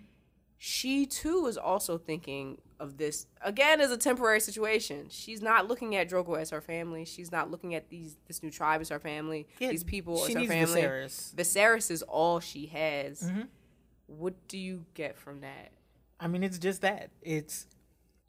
Daenerys is very blatantly telling us, the reader, that she knows that she feels the most akin to her Targaryen heritage.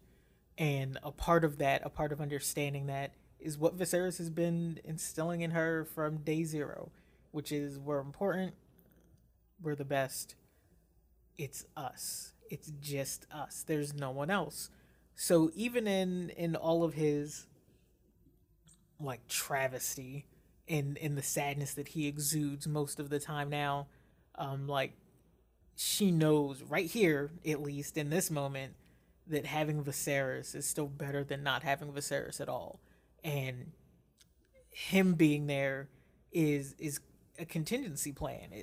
Well, as long as he's here, it's like, hey, things could maybe go south with Drogo. Things could maybe go south with Rhaego, for all I know. Like, things won't ever be as bad as they were because I'll have Viserys.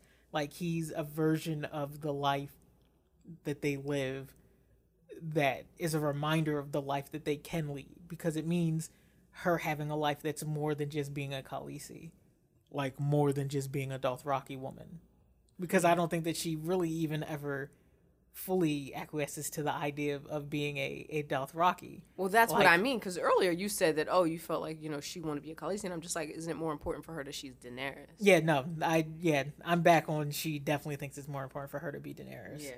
And that shows. And it's, because again, like, the fate of what she has seen that become of even wives of cows, but Dothraki women in general, is something that, and I'm not saying that this is wrong of her to think, but it's not something that she wants, because she sees how people are treated. Yeah. Now, she also knows that Viserys doesn't treat her the best, but she feels like, well, maybe if he gets what he wants, it'll be better, because then I'll be in a better position and we'll both be better and it'll be fine. Yeah.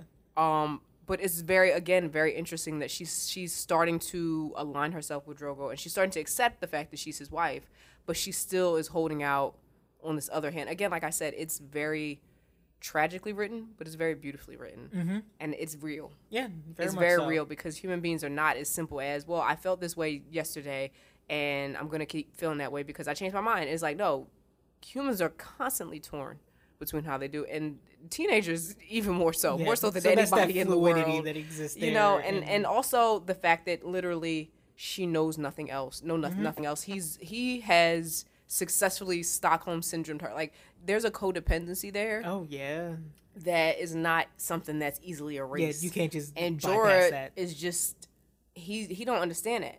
He don't understand it because for all intents and purposes, from what I gather, Jorah grew up in a relatively, stable household. For Westerosi standards. Yeah, as far as she knows. Yeah. Nah, not even as far as she knows, as far as I know. But it's wild because, again, he shows his ass again by, you don't belong to him anymore. You belong to the Dothraki. Yeah, he says very explicitly, yes, you belong to Drogo. Yes. You're not a partner. You're not an investor. You're not a part of this business venture. You are property. And he says that plain. He says, like, dead ass, you are stuff.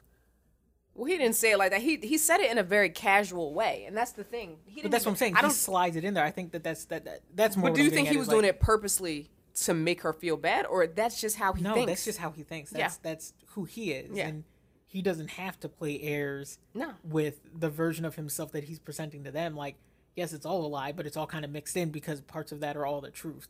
Like, that's the person he... But not even the truth. ...wants to be. Yeah. You don't think? No. I think that, but what I think, I'm trying to explain exactly what it is I mean by it. What I mean is just like, I don't think it's just like, I'm giving you the real, like, somebody will like, listen, I have to tell you the harsh truth. I just think that he does not find it anything wrong. Like, he's so socialized to believe that that's okay. Like, it wasn't a thought for him. It wasn't like I'm so sorry I have to tell you this. It was like it was like, yeah, well, I mean, you used to belong to him, but now you belong to them, and that's just what it is, whatever. And he's saying it very nonchalantly, and part of me is just like, this fool, no wonder he starts to believe that one day she could belong to him.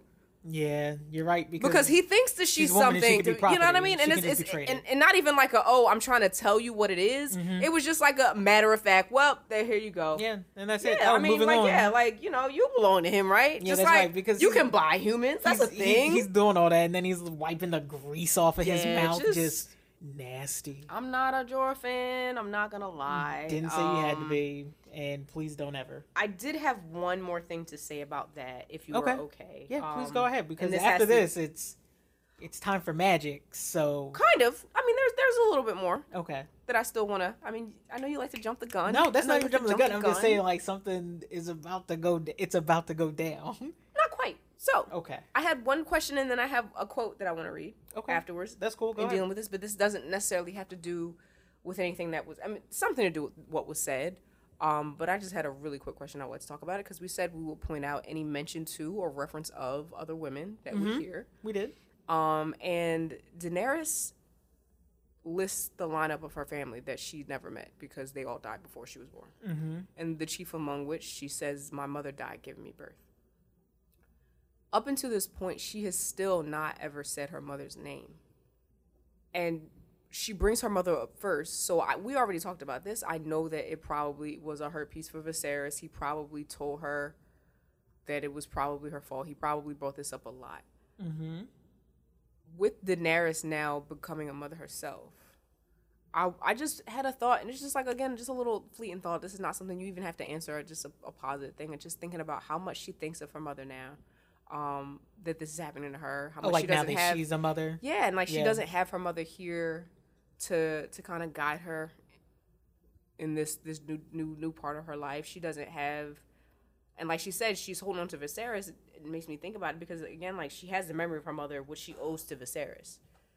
Maybe she don't like a lot of what Viserys does, but like that's all she kind of has of her mother, and it seemed to me that she was raised around majority, guys. Yes. She wasn't raised around many women and girls. And I don't know, it really made me like, why choose to bring her mother up first? And then also still not even name her name. We know her mother has a name. I think it's still important. I think, like you're saying, it's a hurt piece. Yeah. And there's probably a part of her that, like, think about, like, some sad shit for you. Like, there's just times where you don't want to say names because saying names, like, those names have power. Yeah. And that power that has over her. And in fact, I haven't said it in a long time, but I'd love to put a pin in that. I hope we actually hear her say her name. Yeah. And I wonder under what context she says it in. Because if it's on some, like, because I'm so fearful, I need help kind of thing, that's different than I now have so much power, no one can stop me. And then she says her mother's name. Like when she invokes that name, I think that'll be very telling to what it is that she overcame to then be able to do that. Because I don't know, and I kind of don't. Right. I'd like to not know, just so it ends up being a surprise. Because I can't remember. But I just had another thought too. I'm like, her mother's name is also very similar to Rhaegar's name or Rhaegar's name. Really? So I've heard her mother's name be pronounced Rayla or Rayla. I like the latter, but it's still Rhae. Okay. And Rhaegar was probably named after his mother. Yes. Which is funny because like she's evoking all this idea, which I was gonna read the next quote, but I don't have to. Actually no, because I said I would, and then I'm actually gonna continue this thought about Rayla and Rhaegar. Yes, but go ahead. So basically, she wants to change the subject because Jorah's not really understanding what she's saying, and she has a question for him, and she says, "What does it mean?" She asked. "What is this stallion? Everyone was shouting it at me, but I don't understand." "The stallion is the cow of cows, promised in ancient prophecy, child. He will unite the Dothraki into a single khalasar and ride to the ends of the earth, or so it was promised. All the people of the world will be his herd." "Oh," Dany said in a small voice. Her hand smoothed her robe down over the swell of her stomach. "I named him Rhaego." And I wanted to get into talking about how absolutely childlike she seemed there and how she didn't understand the gravity of what was happening to her because she really didn't fully understand the prophecy of all the things that she was taught. She wasn't taught about that. But that actually is can bring me back to the point I was trying to make before, where originally I wrote down my book. I'm just like, oh, like, she really named this child after Rhaegar. We talked about this already. She, because of the power that Rhaegar had over her life. But it's very interesting because her mother also, like, the same could be said. It seemed like Rhaegar was named after their mother. Yeah. And she also has a very similar name. And either way, it has power for her in her life. These are two people that she was robbed of, basically. She was never allowed to know. She was never allowed to be around them. And now this is a new person in her lineage that she's bringing forth, and she can honor them that way. But her mind does not go to her mother; it goes to her brother. Yes. And I don't know what that means. And again, it's not her fault. She doesn't have. I mean, the scene is another reminder that she is a child. We continue to forget that because of the circumstances with which she's put in. And when I say we, I just mean like even she forgets sometimes how very childlike she is and how much she doesn't really know of the world because of the experiences that have kind of been thrust upon her. Yeah. We're kind of put here to then go, oh, well, shoot, she really is a kid because she has the mannerisms and she kind of reverts back because it's just, these are the things that I know. These are the safety nets that I have in place to make sure that I'm okay. Yeah. And Jorah, I think, has kind of overstayed his welcome at this point. Like, he's, in this moment, has not been helpful. You haven't located my brother. You are not really giving me any better information here in regards to what I should be doing. And you're also kind of being very dismissive of the fact that, like, I don't really know what's going on with my own life. Like, you're basically telling me, the Khaleesi, like, what? Well, I mean, she did that. To his credit, I know she has, but like I'm saying, because like, she's so. Oh, so go ahead. She's just caught up in it. She's really uneducated about it. She doesn't really understand, and to her, it's just like, I mean, again, she's a kid having a kid, and she's just like, well, I just thought it would be cool to honor my family this way. I didn't know it was all that. That's why they were crazy. The crash course they gave her was very different. Of course. The wild part, though, is that she never, for any moment, not only does she like not think about her mom, but she also doesn't think about herself, because again, we know that she's going to be the one to unite all these people, right? So legend tells us. Yes. And she cannot for even a second start to envision at this very specific point in time that it could be her. And again, it's so sad. Yeah. But also that is why I think this character resonates with so many people. And I think that's why it's so difficult for a lot of people to take in anything that could be maybe not good with this guy. And I mean, like, actions wise, right? Mm-hmm. Like, I can speak for myself. I adore Daenerys. I do. I do. I also understand that Daenerys does some things that I don't agree with. Yes. And eventually, not right now, not right here. No, I got you. And I know what the reason that it took me so long to be like, well, you know what? No, everything she does is right. Is because, again, you read this stuff, and it's very difficult to be like, you want to be critical of anything this child does because she's getting her revenge. And... She's so... No, everything's not about revenge. Well, no, because some of the stuff she does, it has nothing to do with revenge. What I'm saying is it's very difficult to be... And again, I don't want to... Like, if that's how you feel, that's how you feel. I'm just saying, for me, it's hard to want anything... To want to anything bad to happen to her or anything, because you want to be very protective of her. You know, you see her going through all this stuff, and it's very hard to imagine that somebody that's been through all that could be capable of anything harmful. Specifically because she's a protagonist, so we're reading, and not even protagonist. All of these characters, it's designed in a way that every single character that is a POV is somebody that you should have mixed feelings about, no matter what. Now, there are people that. Some people, like most people, will say, okay, well, I don't like so-and-so. And those are usually people that are POV characters. Like somebody, I don't know, like Ramsay Bolton. You never get a POV from him. So, and not to say that, I'm pretty sure there are people that like Ramsay Bolton. I can't speak for everybody. Okay, yeah. I can't speak for everybody. I'm not one of those people. But what I'm saying is it's a lot easier to hate a Ramsay Bolton than it is somebody else, you know what I mean? And I'm not I'm not comparing Daenerys to Ramsay Bolton.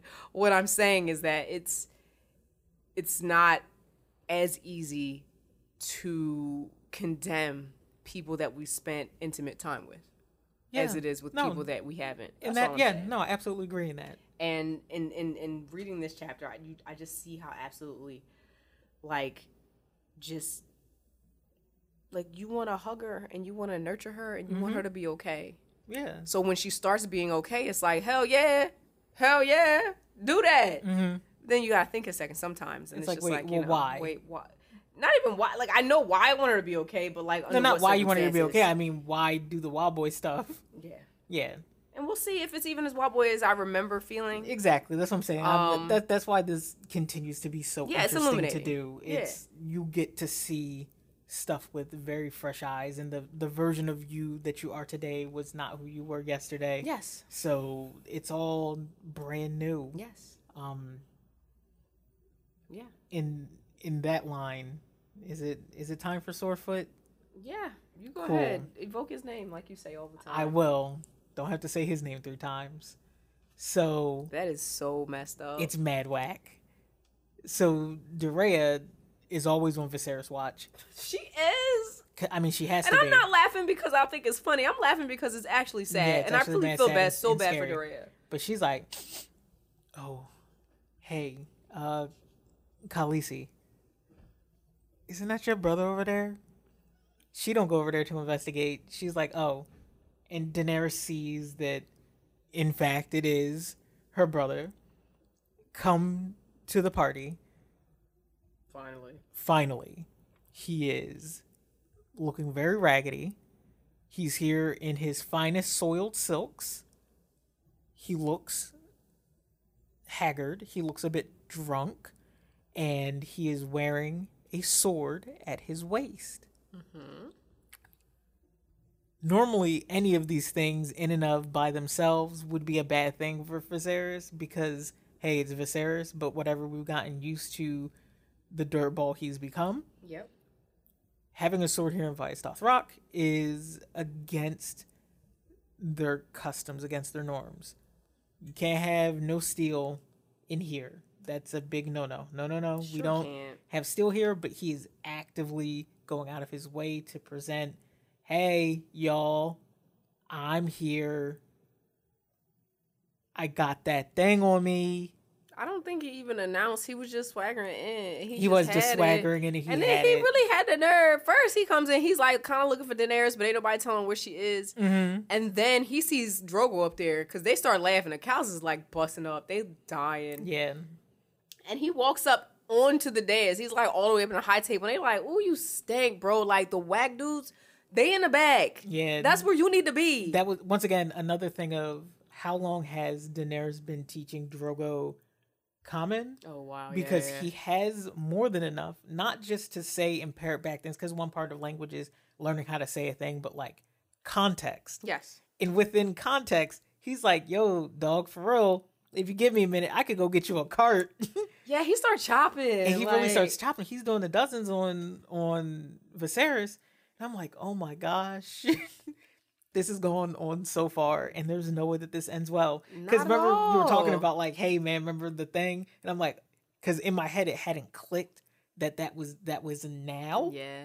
And I'm like, oh snap, it's over, huh? Yeah. And Viserys, to me, I'm like, well, let me see if Viserys actually gives, because I know the show gives a very different context. But for the book, I'm like, I wanted to know, does Viserys give any kind of hint that like this is what he wants to go down? Because I think one of the bigger questions that I had coming out of the end of this chapter was, did Viserys know it was over? Did he know he was never going to get what he wanted? Hell no. Did he want to die? No. He didn't want to die then? No. Okay. At least, I mean, here's my thing. If you think that that's what happened, sure. I personally think that he was just drunk. Like, there's no way he would have done this had he not been intoxicated. And he just was so drunk that he got bold. And you know what it does? It makes people mad bold. So he came up in there and he was just like, yo, guess what? I need to ask these questions because I've been asking other people to ask these questions and nobody did it. So he's walking up and like, again, they busting up on him. He's just like, yo. And then Drogo's like, Jorah, come get your mans. Like, please come get your mans. Like, because we can't have it. So Jorah tries to run up because Dany's like, oh my God. And Dany tells him like, please go and get him because he's gonna hurt himself. Yeah. Like, you have to do this. I don't care if you want to or not. You have to go do this. So Jorah goes and Viserys tries to he tried to fight this fool. And they start tussling back and forth, to which I'm just like, all right, cool. I get that you're not really supposed to lay hands on your sovereign, but like at this point, Jorah didn't give a fuck because he's pushed him on the ground. Yeah. And this is before he reached for his sword. Jorah's big as hell. Like, he's so big. He could have picked his raggedy little ass up and took him out the tent. Really I don't understand why he didn't do that. Well, we know why he didn't do it. Why? Oh, well, he wanted Jorah's messy and he wanted him to die. Yeah. Jorah's messy, he wanted him to die. He's like, oh, I know what happens next. Yeah. And that's why he pushed him down. And like you said, he weighs 29 pounds. You take him outside. And just calm him down. Just chill out. He could have disarmed him, but he lets this little raggedy ass pull out this sword that Dany had to remind us was bought on credit. Yep, it sure was. Which I'm just like, I love it when Dany gets so like choppy in her thoughts. I love it. Mm-hmm. It's my favorite thing. And she just like, I can't even with him. Like, this fucking bootleg ass fucking sword Illyria only got you for decoration. But go off, I guess. Oh. And he pulls the sword. And that's when things get dangerous. And I know you have a quote. Yep, I sure do. Because, like I said, to me, and the reason why I asked about whether or not Viserys wanted to die was because of this quote. And whether or not his frame of mind. Because, like you said, it makes us bold, but it also gives us a way to reflect on the real. Yeah, in a way. And I think that there's a level of honesty in what he begs here. Okay. So, the quote goes, Viserys laughed. They can't kill us. They can't shed blood here in the sacred city, but I can. He laid the point of the sword between Daenerys' breast and slid it downward over the curve of her belly. I want what I came for, he told her. I want the crown he promised me. He bought you, but he never paid for you. Tell him I want what I bargained for, or I'm taking you back. You and the eggs both. He can keep the bloody foal. I'll cut the bastard out and leave it for him. The sword point pushed through her silks and pricked at her navel. Viserys was weeping. Viserys was weeping, she saw. Weeping and laughing, both at the same time. This man, who had once been her brother. So, like I was saying before, I think, one, there's 1,000 things to say about this. For me, the reason why I asked the question that I did was because I'm sure that there's a mix of things going on here, but I think that there's a level of hysteria that he's dealing in now where it's just like, well, I've already passed the line. How much further past do I have to go to either get what I want or come out of this somehow, okay, right? But like the tail end of this leaves me with that feeling that I was talking about before, which is the different Daenerys and the version that we float back and forth of I'm a part of these people, this is my tribe, I'm with them. Then it's like, hey, well, I'm remembering my family and I'm remembering my mom and I think that I'm them and I remember my brother and I want to be like my brother and I want my child to be okay. And it's Daenerys never quite really saying like 1 foot in, 1 foot out, which version she wants to be. And here I think she makes a choice. So here's where she goes, no, fam, that's not working for me. And I don't know her. That's it. I agree. Like you said, there's a lot. But I agree. This is the moment in which she's just like, yo, I have to let this go because this is dangerous. Because right prior to that quote that you read, he finally found her and he was like, oh, I can come talk to you. And this is when she's trying to reason with him. She's like, hey man, look, I heard you want the eggs. It's all good. You can have whatever you want. Like, it's chill. Just like put the sword away. They don't like that. Just come and eat. Just chill out. Like, chill the fuck out. Yeah, and we'll talk about it, but whatever. And he's just like, no, they can't do nothing to me. So where I see it as I was also struck by him crying. Before that though, I don't think he went in there with the intention of doing it. I think that was strictly arrogance. Like he really truly believes himself invincible, a dragon, and better than everybody in that room. Yeah, you're right. And he was drunk, so he had liquid courage, right? And again, yes, it does speak to your soul. So he had all that on his spirit. I think with the tears, the more I think about it, when I'm just hearing you say that, I think that was maybe as he was saying it, he started to realize, because again, the biggest thing that took away from this whole time, they kept saying how dumb Viserys is and how unwilling to learn anything about these people he was and all this stuff. But he knew everything. Like, he doesn't say they're stupid. He's like the sacred city. He understands that he understands about the culture. He understands what this stuff means to them. He just don't care. He doesn't care at all. He's just like, listen, I'm learned enough. I listen, I hear, I see, but I'm not going to it doesn't affect me because this is not my people. This is not my shit. And I need something from, I was supposed to get something from this. I think him crying is because in that very moment, as he's pointing a sword at his only family in this world, he's realizing that he's lost. Like, he didn't go in there understanding that he's lost. But he figured it out then. He figured it out as he was speaking, like, what he became. What I became on this quest to get this thing. I've lost everything. And I put all my faith in this stuff, and I am desperate. Like, I need this shit to work out. I needed to, because what else? What was the point? Yeah. What was the point of any of this stuff? He definitely can't back down at this point. And that's what I'm saying. So he's scared. He's angry. Also, when you mad, he's big mad. He's angry. He's like, what the fuck? And another thing that's wild, pertaining to Dany, particularly when he says he bought you, but he never paid for you. I'm going to take you.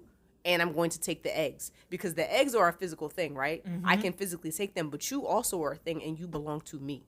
You have belonged to me since the day that you were born. That's it, and that's all. You are mine. He didn't give me nothing for you. For me to give away my prized possession, for me to give away the thing that is almost as precious to me as these dragon's eggs, he has not given me any payment in return. That's some bullshit, and I'm angry about that. You're absolutely right. And also, when he speaks, he's pointing this at her belly, right? And he says, I don't give a shit about these people. I don't give a shit about nothing. I'm going to take you in the eggs. I don't want this bastard, though. I don't want this bastard around, which is very funny. Because Daenerys' baby, for all intents and purposes, by legal law, is not a bastard. She is married to the baby's father. But to him, her marriage to Drogo is not legitimate. That's null and void. That's not even null and void. It never was. Drogo is he's not even a whole man, first of all. Second of all, he can't have what already belonged to Viserys. This is my wife. Yeah, you're right. So basically, he's and like, that baby he's barring that you, baby and I don't need it. is not here. It's not there. And I want to talk a lot about this toward the end because there's something that Danny says towards the end that I really want to drive home on this. So I'm going to hold off for now. But in just thinking about that, that's how he feels. Like, that baby is not Targaryen. That baby is not of me. That baby is not even whole of you. Also, it's funny because we talk about, like, in the beginning of the chapter, the first thing that Danny says is, like, blood of the dragon. I'm the blood of the dragon. I'm the dragon. Viserys is always talking about how he's the dragon. Daenerys is the dragon. Her baby's a part of her. The baby should be a dragon, too. Yeah. No, that baby's a horse. That baby's a horse. A foal is a baby horse. So he's very clearly... He's just, like, clearly like, no, we don't want that in our lineage. We don't have no use for that. Specifically, if it's not going to give me an army. Specifically, if it's not going to give me my kingdom. Specifically, if you're going to keep disrespect. And in his mind, they're disrespecting me. Why do I need it? He want this dumb baby? Cool, sure. He can have it. But he's not even thinking about Daenerys' wants or Daenerys' feelings or Daenerys' that was never things. Important. But that's what I'm saying. So it's just like, yeah, he's crying. And I understand it. And normally Daenerys would also understand and sympathize with it. But like you said, at this moment, she's just like, wait, hold up. You're not even considering me. Yep. You also threatening, like, I don't give a shit. Like, you could be mad at them all you want to. But don't be mad at this child. Don't be mad at me and don't be mad at my baby. Yeah. Because we your family. But you clearly don't see us that way, so you got to go. Exactly. So he doesn't get to do this for much longer. No. He is of a mind that he's like, I'm going to steal away into the night with you and these eggs and get away and get my army and things will be fine. Drogo sidles up, right? Did he sidle up or was he just like yelling down? Yeah, he was kind of yelling down. What is he saying? Like, what's going on? Yeah, that's right, because he's like, I don't get what he's saying because obviously, you know, Viserys is speaking common. He's doing it very fast. It's very frantic. And specifically at Daenerys, so it's not like... Daenerys, so it's not like he's catching all that. So he yells down, and Jikwi, I remember she's very fearful. Yep. Because she's like, she doesn't want to tell Drogo what he's saying because she's also scared of the retribution of like, well, that's, you know, shoot the messenger. Yes, yes. And Drogo's threatening her. I remember distinctly writing down, I know I don't fuck with Drogo anyway, but I really don't fuck with Drogo because he's like, basically like he would draw and quarter Jikwi if she did not. Her fear. That was her fear, yes. Give this fucking translation. And I'm like, what the what? Like, what kind of fear is he what putting goes through your head because of that? And how fearful are they of her and everyone around him, like all the Blood Riders and shit like that, because of... well, we know how fearful they are. Yeah, absolutely. Yeah. And that's why I say, like, she's over here in hysterics because she's like, yo, I don't know what to tell him. And Daenerys is like, I'll tell him. And it's basically like, my brother wants his crown. He's asking for what he's owed. Yep. I have a question. Cool. Shoot. Was there, at this point, any other way to deal with this? Do you think? No. Okay. I came around on that too because I was just like, why? But... I thought for a while that like, yo, maybe had this been like the size of the procession that was with them when they were in the hut, maybe. This is in front of 5,000 dudes. And these are all high guests. These are all men of other Khalasars. Yeah.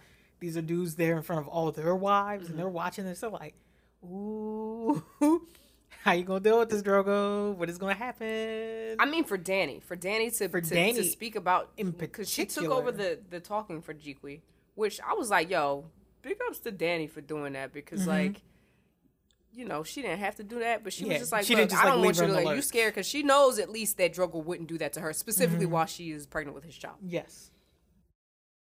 And I know why she does it, because we just said, like, at this point, Viserys is a pathetic mess, and he is a threat to her. And she's just like, I can't continue to deal with this. And there's no other way for me to do it. Because she tried.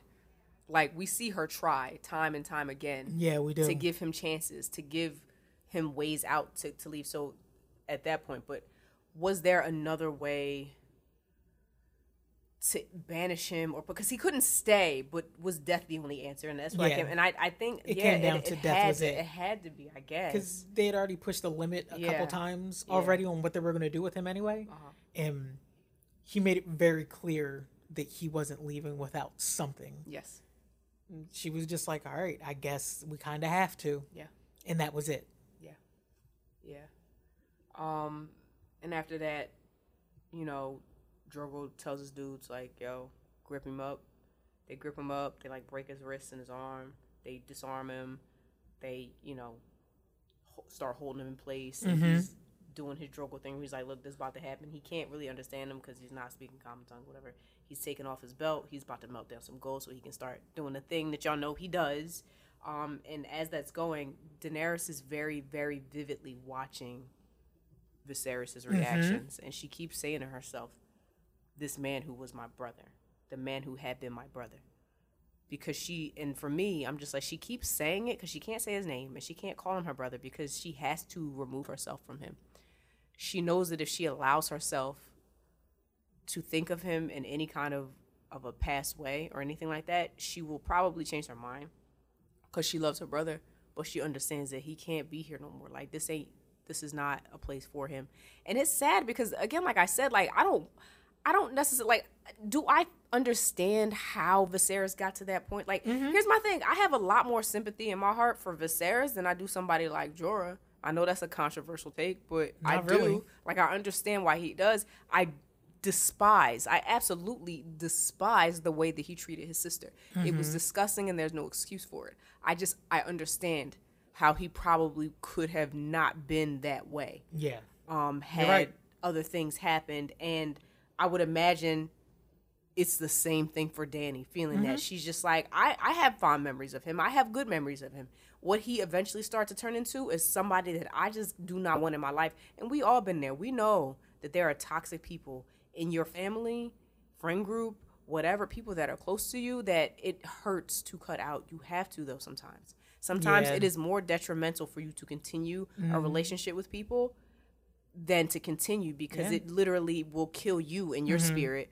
And that's what she's doing here. I just, like I said, like, I'm always saddened when it's just like, all right, well, this person had to just murder this person because of this. And again, we're yes, this is the series, and yes, people murder at free will, but like, are there other ways to go about them? And I'm going to be frankly honest. Like, again, like I said, I'm not advocating murder, but I don't think that there was another way. No, and I don't think I there definitely was. don't think so. And Daenerys feels this as well. I have a quote for it. If you're Go ahead, about please. And it goes, "Daenerys had gone cold all over. He says you shall have a splendid golden crown that men shall tremble to behold." Viserys smiled and lowered his sword. That was the saddest thing that tore at her afterward, the way he smiled. And so that's what I'm saying. It's just like she has to be like, look, it's sad because I know if I look you in the face, and what she is, she's just like, if I acknowledge that you are somebody who used to mean something very great to me, I'm going to react in a way that's not healthy for me or my child. So I can't do that. Yeah. And y'all got to do that thing. And I'm really sorry, and may you rest in peace. But this ain't it, homie. Yep. And unfortunately for Viserys, the crown of gold that is being offered to him isn't one of prominence, not one of power. It's his end. Ooh, isn't that something crazy though? Like, chasing after a crown, you killed by it and because of it. I mean, most of the like, people that's who the point chase of it, right? the crown end up dying, right? Heavy is the head, very, as they say. It's very heavy for him. Very heavy for him. I do also want to point something out too, because I remember that as they were holding him down and about to, like, pour the molten gold, because they poured the golden, or they put the gold to melt the gold in the pot and they pour it down. As they were about to do that, Dany kind of like, cause Drogo does come over, and she like kind of like wraps like her arm around his waist, and like they're just like kind of like Buddha watching it happen. And I'm just like, it's literally like her from hopping from one abuse train to the next.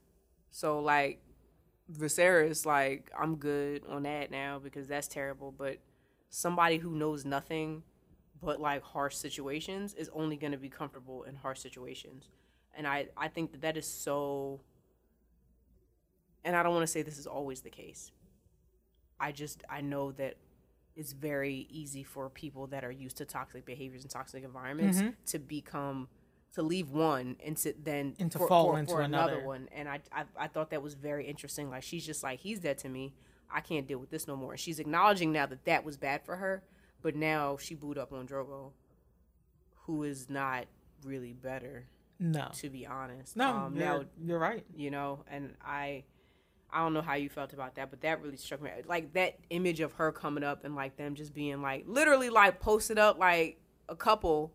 They are a couple. They are a couple. But I'm saying, like, they were posted up, like, and she, like, slide her hand. Like you would see, like, her laying her head on his chest. It's a comfort. Yeah. Thing. It was just... She's comforted by the safety that Drogo provides her. Yeah. So I have a quote about the actual act of it itself, and we can talk about that as well. Yeah. Okay. So after Drogo comes over and Dany is now solid in her decision to allow this to happen to her brother, which, to be fair, was probably going to happen anyway. But I think she does hold some responsibility, like, for herself. Like, she's just like, all right, like, I feel like Drogo was going to do that anyway, probably, but I don't know. Maybe we can discuss whether or not she could have stopped it. I don't think she wanted to, but if she wanted to, I'm not sure. But anyway, Viserys began to scream the high, wordless scream of the coward facing death. He kicked and twisted, whimpered like a dog and wept like a child, but the Dothraki held him tight between them. Ser Jorah had made his way to Dany's side. He put a hand on her shoulder. "Turn away, my princess, I beg you." "No." She folded her arms across the swell of her belly, protectively. I think that's just it. At that moment, she's just like, yo, Rhaego, more important than Viserys. Well, yeah, she had fully come to understand that the safety and protection that she's going to get isn't going to come from Viserys any further, or any longer, rather. And anything that he could have done up to that point would have been cool had he not come in here and continued to just straight show his ass. And she had to move away from it. Well, that, and also, I mean, like, specifically her putting her hand over her belly, she understands that her brother, like, she was fine with him doing all of that stuff to her. She felt protected enough by Drogo right now, but, like, him specifically threatening her child that she knows at any point, at any given point, if she turned her back, he would probably try to murk. She wasn't trying to have that. That baby would always be a threat to him. Because here's the thing. Let's say you give birth to this baby who now they call him the Stallion Master World. He has Targaryen. And is literally what Rob Baratheon fears is real. Because they would be more likely to listen to that baby than to Viserys. Oh, 1,000%. And Viserys is just like, oh, no. Viserys is already in the nosebleed section. He's about to be outside the stadium. That's what I'm saying. Yeah. So she's just like, there's no way that I can trust him around. Nope. He kind of has to go. Yeah. That's wild. Sunrise, sunset. Sunrise, sunset. We're going to make one too, just so y'all know. We definitely need to. We're going to start doing that. I need to know the actual date, and I need to know his name. Is he Viserys, like, 2 or 3? He would have been 3. He would have been 3? Yeah. Okay. Yeah, we definitely are doing sunrise, sunset. Yeah. So, yeah, he did, y'all. I mean, there was more to it, but, like, it's basically they poured the metal over his head. He fell, and he was screaming, and Dany watched it. And then it was done. Because she had to. Mm-hmm. And she had to... And that's the thing, when you ask about that, like, do you think she made sure that she watched it because she had to carry that guilt with her? Not even carry that guilt. Like, she needed to know for real that it was happening. And I mean... she needed to... I mean, I guess, maybe there's a part of her that needs to be reminded that's a reality. Like, that could happen. Not to her. Yeah. But it could happen to other people who get in the way. Yeah. Why can't it happen to her? I mean, straight up. And I'll read this quote. "He was no dragon," Dany thought, curiously calm. "Fire cannot kill a dragon." She's fire reborn. So that shit don't bother her.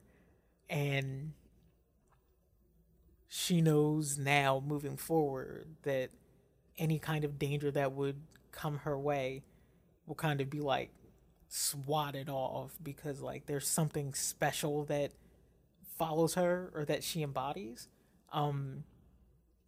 Like you said, there's safety that she gets from Drogo, but even more so, there's safety that she gets in having Drogo's son inside of her. And even more than that, there's safety that she gets in her Targaryen lineage. Her heritage is the power that will sustain her moving forward. This was definitely a better way to end a Daenerys chapter than what we've gotten in the past. Like, usually it ends on like a mad, nasty note. Not saying that Viserys' death is that like there's nastiness in of itself, but it was there. Daenerys specifically, like, claiming something for herself. This was her being able to make decisions kind of for her. Yeah. That, like, for her own well-being. Yeah, instead of it being thrust upon her, it being a choice, or it being something she has absolutely no opportunity to have any kind of like say in. Gotcha. Last question. Yeah, last go question, ahead. And we can end on this note. When she says that fire can't kill a dragon, is she speaking of herself or Rhaegar?